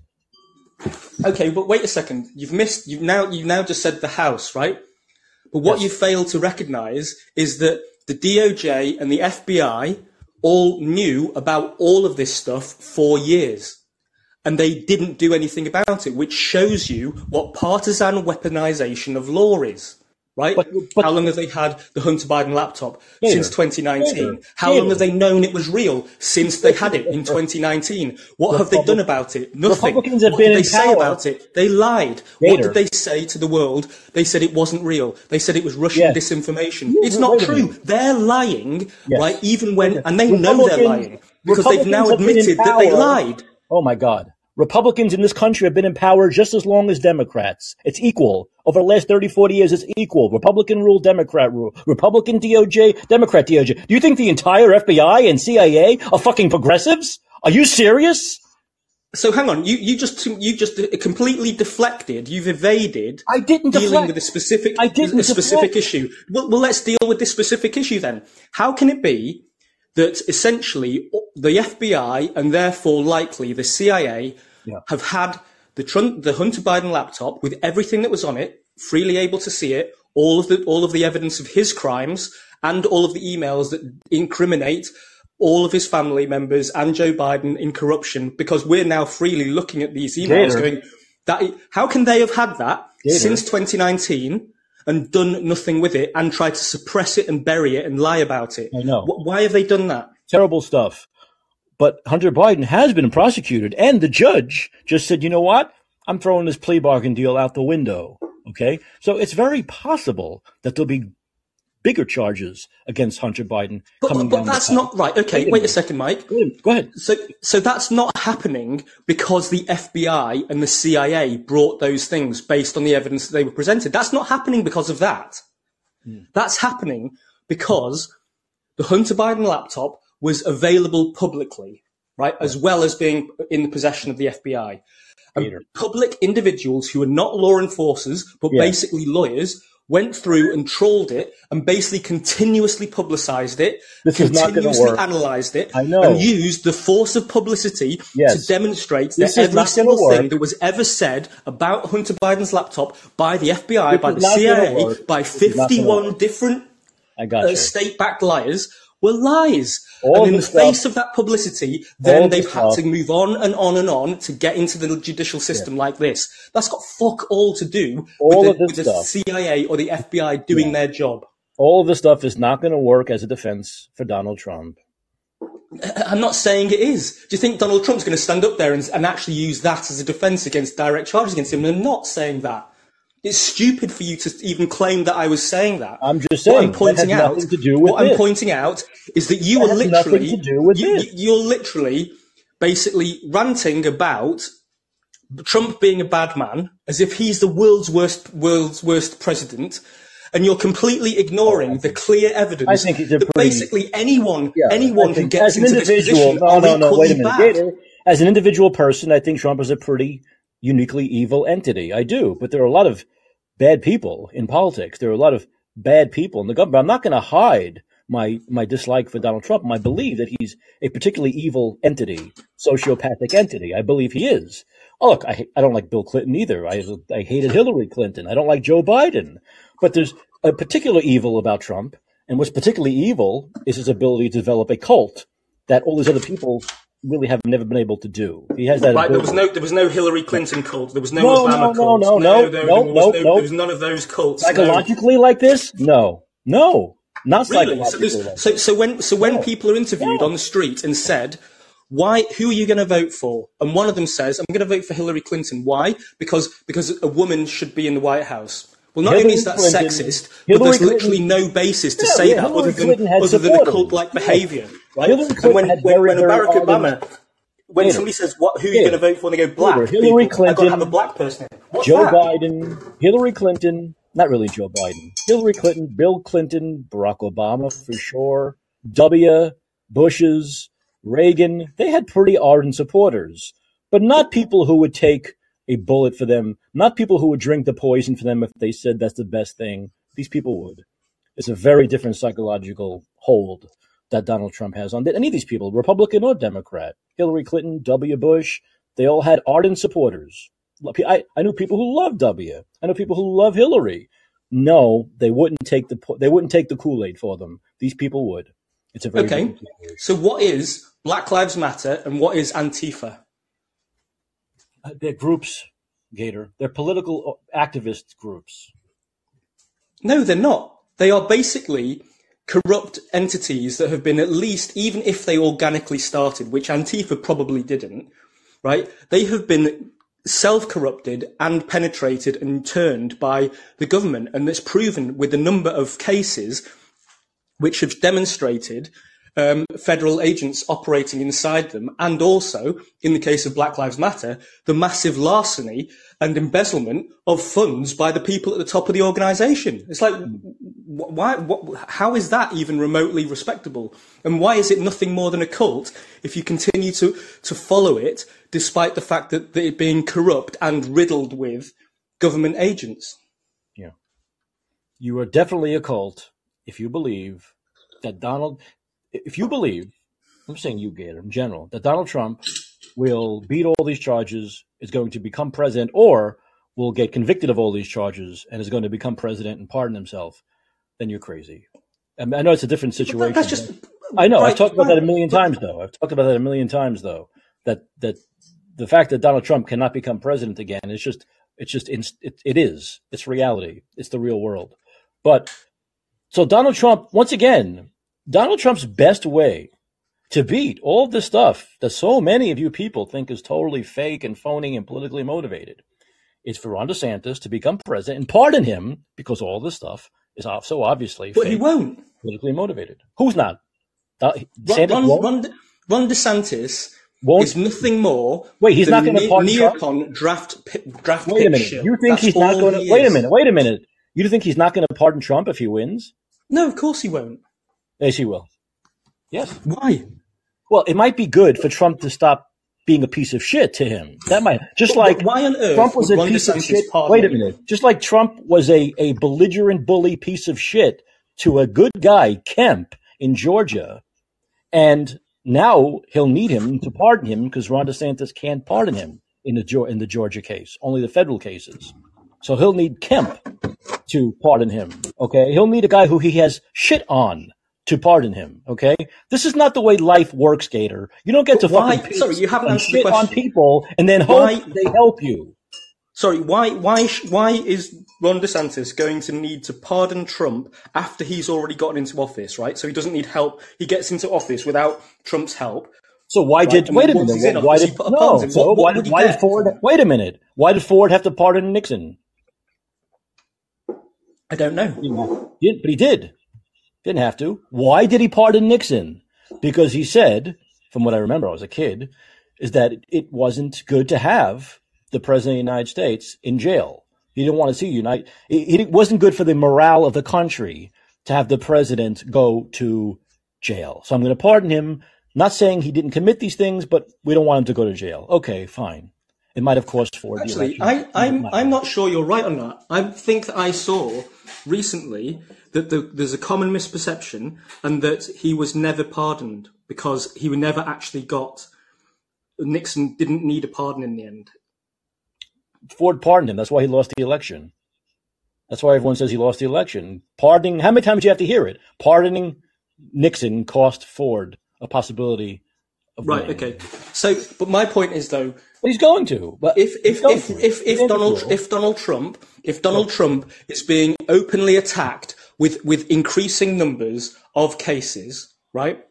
Then at least half, if not more than half, of the House believes that is acceptable and must happen, right? So if Ron DeSantis gets in and tries to run the argument you've just said, he'll be defying 2/3 or more of the House who says, no, Donald Trump is a criminal and he should be in jail. And then Ron DeSantis comes along and pardons him. Now, what would politically Ron DeSantis personally get out of that? He doesn't get any help from Trump. It's really easy. He gets castigated by 2/3 of the House. What would be the point of it? Gator, I'm not saying that President Trump is not guilty of these charges. I respect what these 4 different juries convicted him on. I respect that. However, Mr. Trump is 80 years old, in declining health, former president of the United States, and I don't think any of us, I don't think it's good for the morale of this country to see this man rot. That's not an argument, is it? That doesn't make any sense. There's no logical rationale in there. That's just you making up a narrative. That's literally a narrative.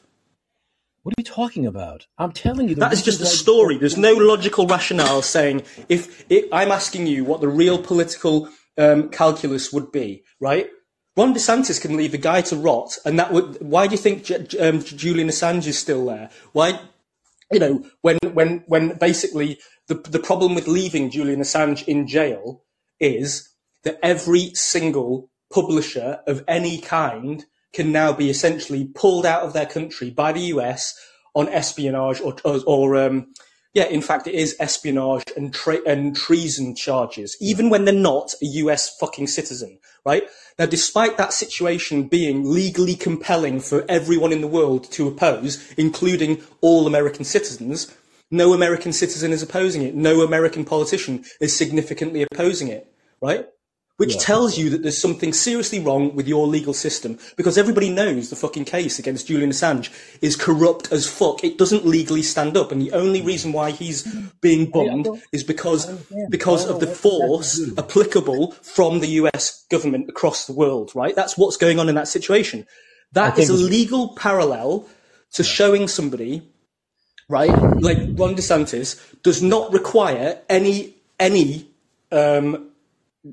rationale to argue for or against anything, right? And so I would say he doesn't have to pardon Trump because he doesn't have to do anything. Because he literally, will. politically, he will. No, literally, politically, he doesn't need to. I understand that. He will. A Republican president is going to pardon Donald Trump. Let's put it this way, Gator. This is not debatable. There's no way a Democratic president will. There's no way Joe Biden will or Kamala Harris will. Do you understand, though, the consequences of doing that, right? Because the consequence is not the damage that gets done or undone at the point of pardon. Yeah, he'll do it. No. Damage what? To him politically? Is that no. Damage full stop, right? Because everything that's happening to Trump now sets up legal parameters, legal precedents, and legal frameworks to go after any president in exactly the same way, with all of the minutiae, all of the imbalance, all of the lack of or defeat of precedent, or the imbalance between, comparing what Joe Biden's done to comparing what Donald Trump's done. Essentially, Joe Biden should be on the hook. What's the difference between Joe Biden and Donald Trump? Joe Biden is A, in power, B, has massive partisan support from all of his state organs that are doing the work against Donald Trump, and C, he will be dead soon, right? He will be declared too infirm to stand trial. That's what's going on with Joe Biden. Why do you think he's on holiday half the time he's in office? You want to convince me that something's wrong with Joe Biden? Come on, of course. But what I'm saying is... So why is he able to do things without being prosecuted, which Donald Trump is being prosecuted for? And as Bill pointed out, the documents case is completely parity. In fact, it's not parity. I forget what Biden did with mishandling classified intelligence and information was done when he was vice president, and he had no right to do it. That means he has committed federal crimes. There's a difference. No, you see, you're wrong. You're right there. You're wrong.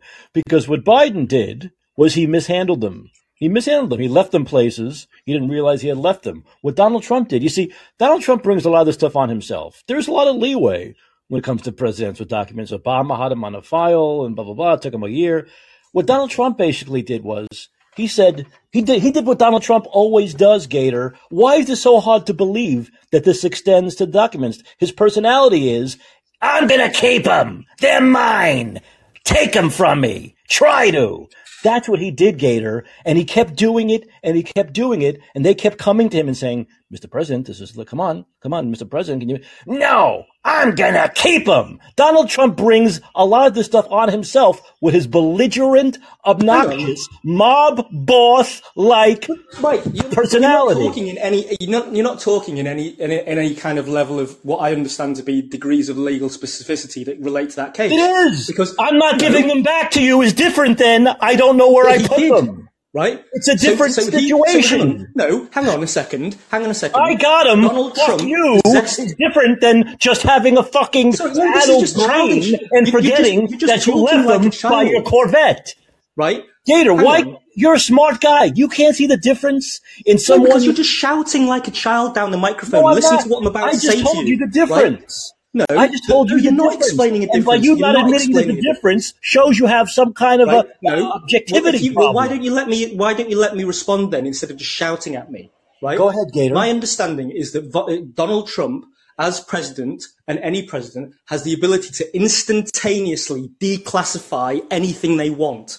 Right? No, that's not the case. That's not the case. Most legal experts say he couldn't do that. They were not documents he was supposed to have. Period. And they asked him for them 150,000 fucking times, but he wanted to needle them, because that's Donald Trump's personality, isn't it? Is Donald Trump's personality not needling people when he feels the need to needle them?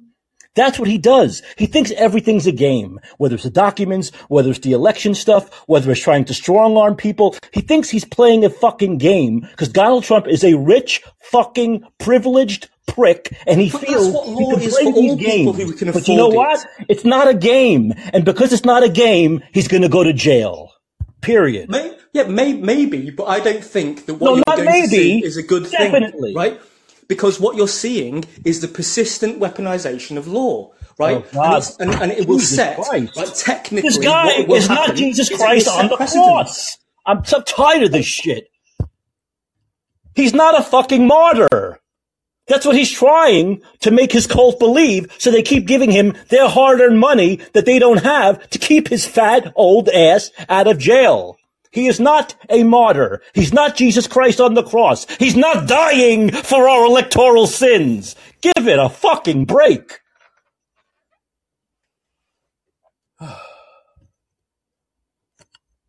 John thinks Assange is a scumbag. That's John's comment. I don't know what that means. Don't know why he believes that. This is called call in. You can call in and use your fucking voice, John.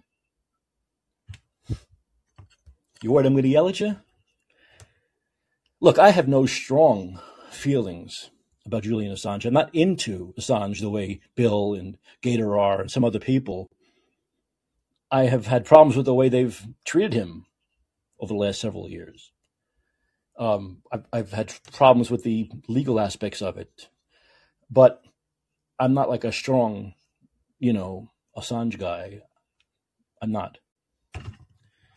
But people tell me he should be pardoned. People tell me he should be pardoned. I don't know. I guess so. Snowden, too.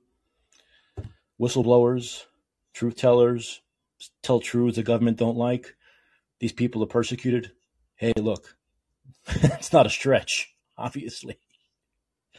Obviously. But this whole idea that, well, this is what we'll find out, Jenny. This is what we'll find out. This is a good point. Thank you. I want to bring this up. We will find out. Once again, my prediction is, here it is, August, we're in the 15th now. The show's August 14th, is that Trump's not going to make it to January. He might die. This would be natural causes, of course. He looks horrible. There's a lot of stress, a lot of anxiety. Let's put ourselves in that situation. 76, 77 years old, well overweight, maybe blood pressure problems, maybe diabetes problems, not in the greatest of shape, and day after day with this stuff. This is not a game. Once again, I'm trying to tell people, this is not a fucking game. We can talk about it. We can laugh about it. We can argue over it. I can certainly scream about it. It's not a game. And I think it's taking its toll on him. And people on the ground in Iowa say it looked like it was taking its toll on him. So he might not make it to January, either because of that or because of other reasons. As far as the election goes, he might drop out. His lawyers might finally get some sense into him. But let's say he doesn't. Let's say we go into mid-January in the voting process. Well, we'll see if the Republican Party is owned by the Trump cult, or if it's 20%, or if people start to get deprogrammed and wake up. Look, we already see polls that say half, as odd as this may sound. But it could be what Bill was saying, innocent until proven guilty, and he's my guy until he's proven guilty, and they'll believe what the juries do. But half of his voters say they won't vote for him if he gets any convictions. So we don't know. They want to do the trial on January 2nd. It's 2 weeks before the voting starts. It's all... Look, all of this is so ridiculous. The guy can't win a general election. But, let's say he makes it through the primary process. No convictions yet.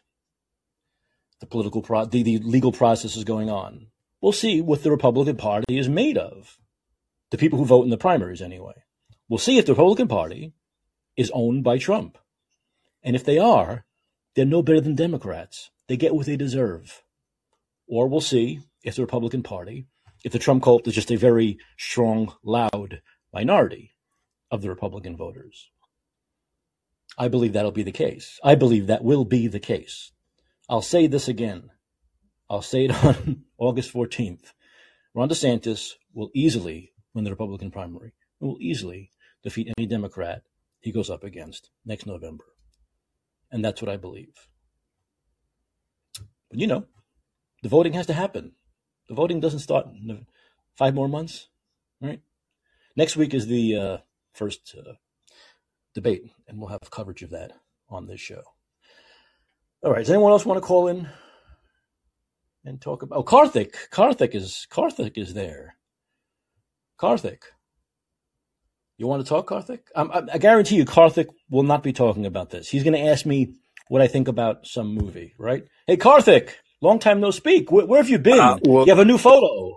Clearly, I've been gone too long because last time I was here, you had like 2 people, including me.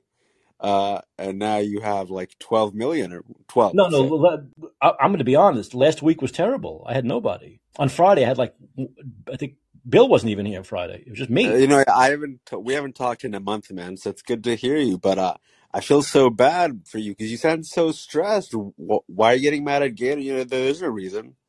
What's up, Danny and Dickie? What happened? No, I was just saying hi to 2 people I know here. That's all. Is that a new photo? Let me see. I'm trying to make it bigger.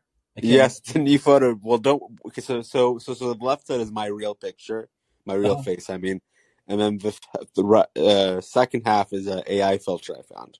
Oh, okay. You like it? So AI filter, it changes your face. It makes you look different. Yeah, I guess it's kind of like a cartoon version of my face on the right side, but the left side is the real me. Oh, okay. All right. Yeah, it looks pretty good.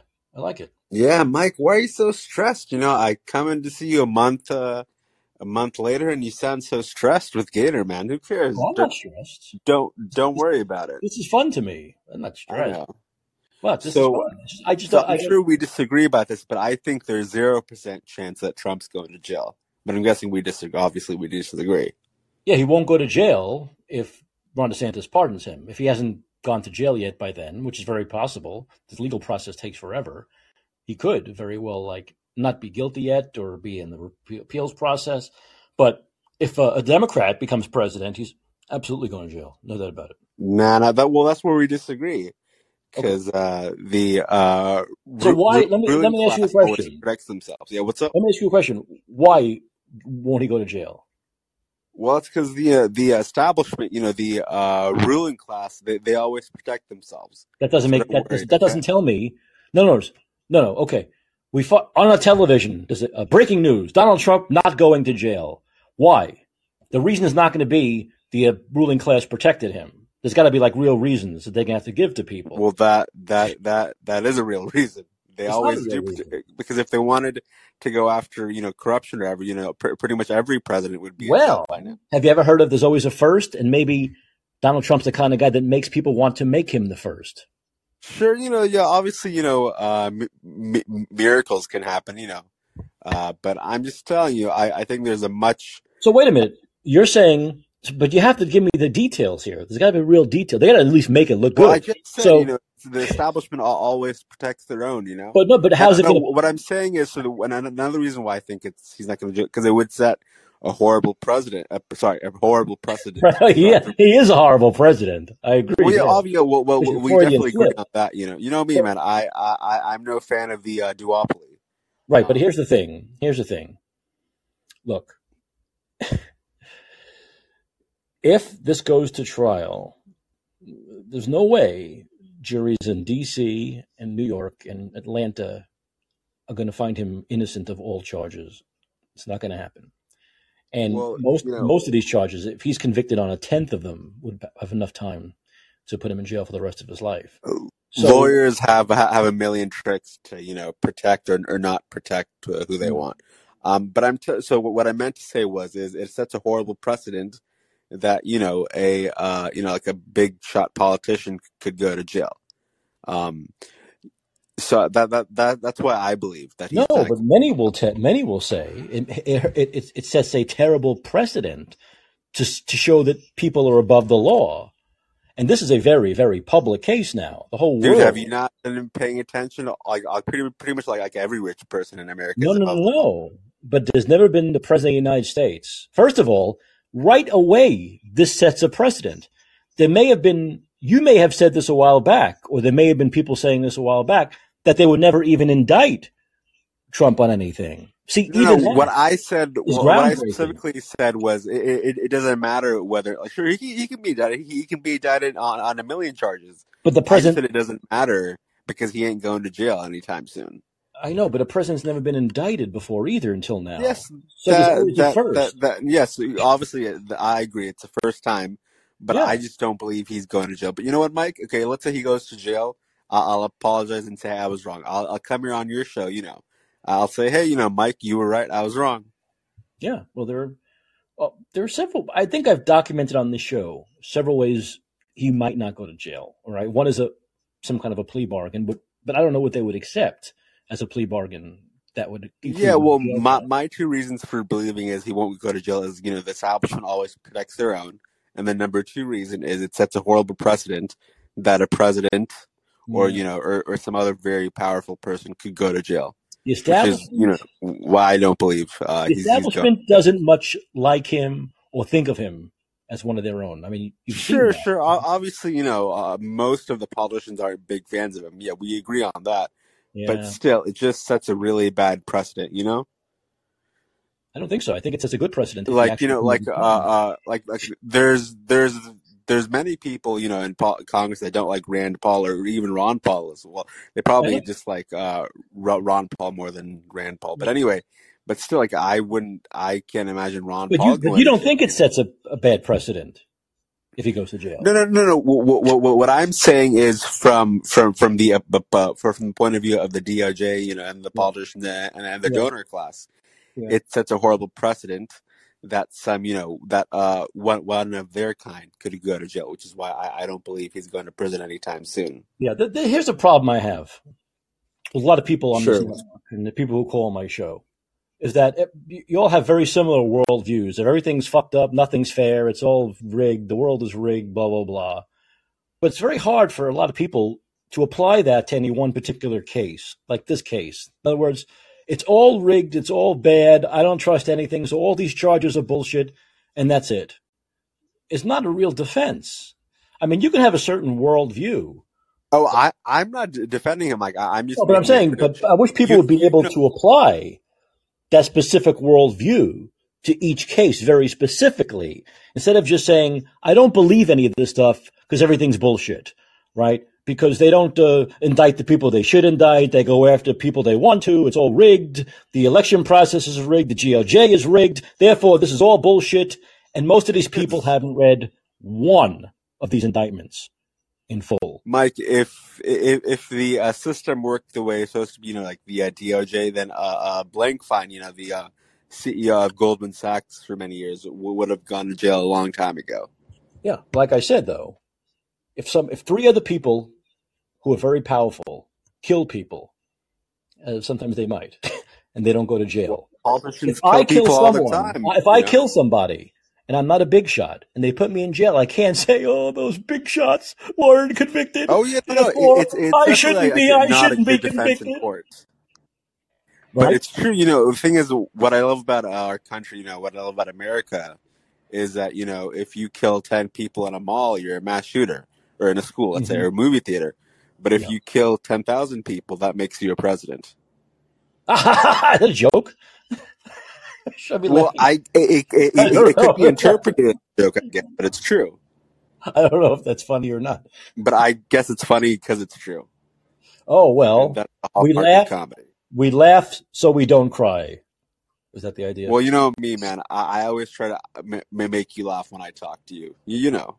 I know. You do. Have you seen Oppenheimer yet? Yeah, I saw it opening day.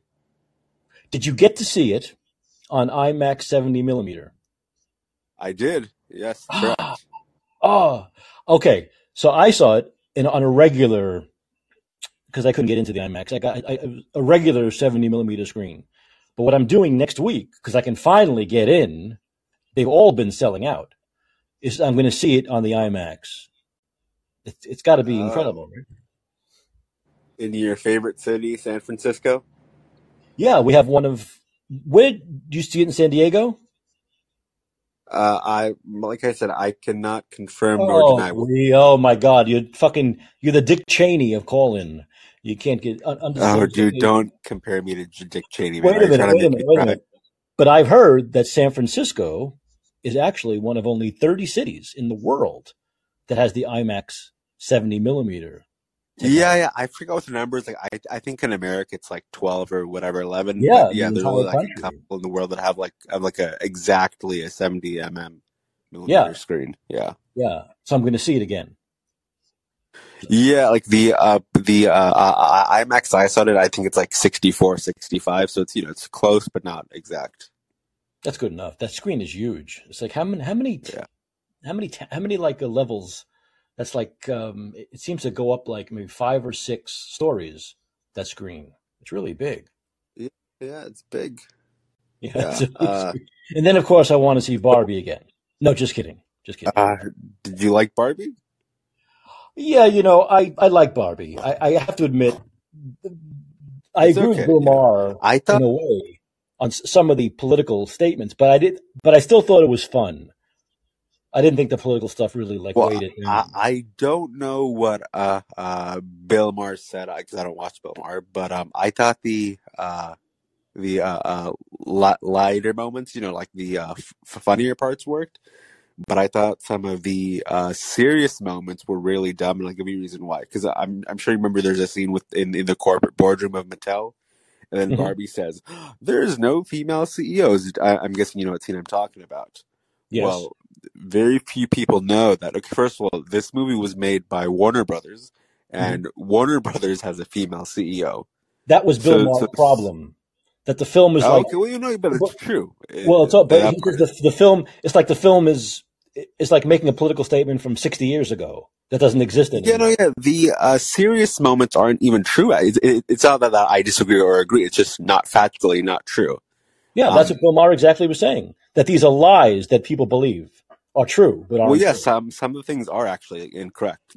Yeah. You can call them lies or whatever you want. But yeah, the feminism aspect in the movie, it's very surface level. It's pretty much how like a Hillary Clinton supporter would view feminism. It's that shallow. Well, come on. It's made by the Hollywood left. What do you expect? They're all Hillary Clinton supporters.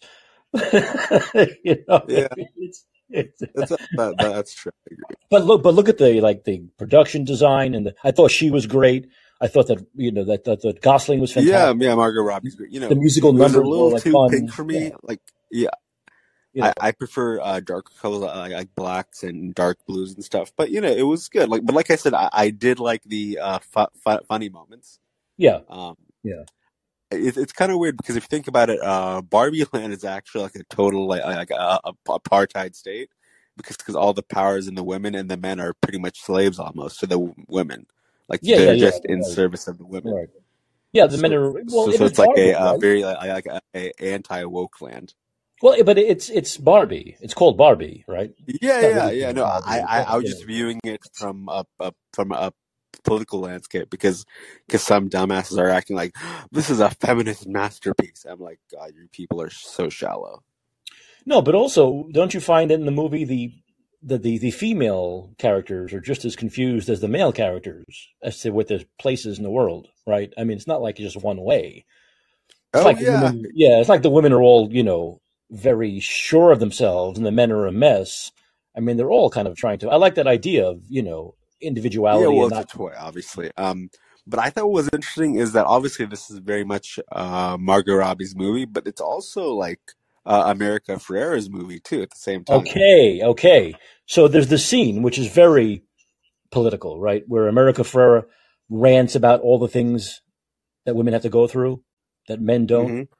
and that could be seen as very obviously as very political. You can agree with it or not, but she delivers it in a way that makes you kind of believe it, right? I mean, I thought that scene was really good because she sells it. She sells Yeah, like the dialogue, I think she's actually even if some of it, America for you know, yeah. So, but overall, I thought it was a fun movie. I didn't come out yeah. of it feeling I like I thought it was was preached. yeah, like I said, I just think it's okay. Like I'm guessing but I'm happy you enjoyed it. Yeah, Anyway, before we go, are you excited for the GOP debate next week? I am. So I will definitely have a debate wrap up next week. We'll watch it separately. I'm not going to watch it together with you. So we'll watch it. What day is it? Is it Tuesday? Wednesday? Wednesday, I believe. Next Wednesday. Is it Wednesday or Okay, Thursday? and I think it's next Wednesday. okay, Yeah. Mike. Well, I'm happy you missed me, and I'm gonna go. But I'm telling you, man, there's no need to get into such heated fights with Gator or John or whoever. Oh, Just come just on. just relax. No. It's entertaining. It gets good ratings, I've been told. I know, Okay. Karthik, thanks, man. I know the name of the game. And don't be a stranger. Okay, yeah. Well, I'll be back. The latest I'll be back is the debate. On debate night, I'll call in for sure.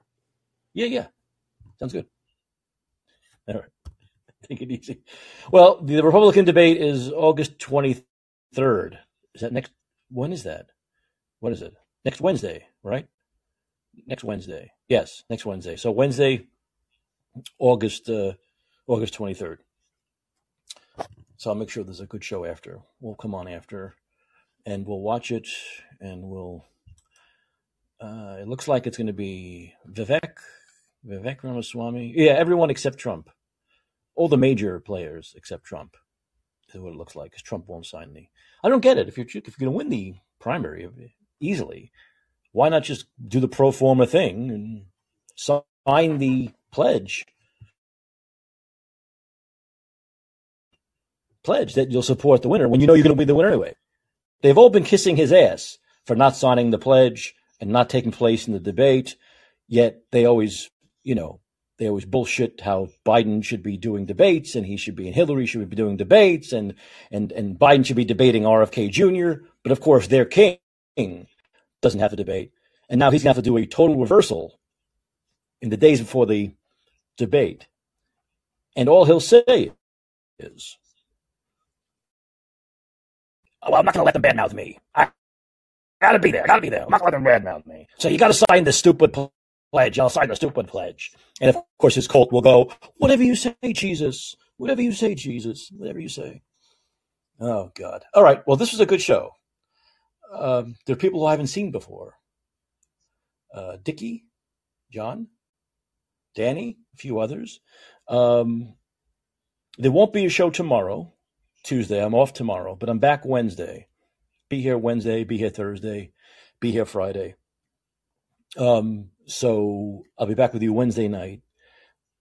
The name of the show is And Let's Be Heard. And it airs weeknights, 11 p.m. Pacific. So until next time, this is Micah Chopley reminding you that your influence counts. Use it.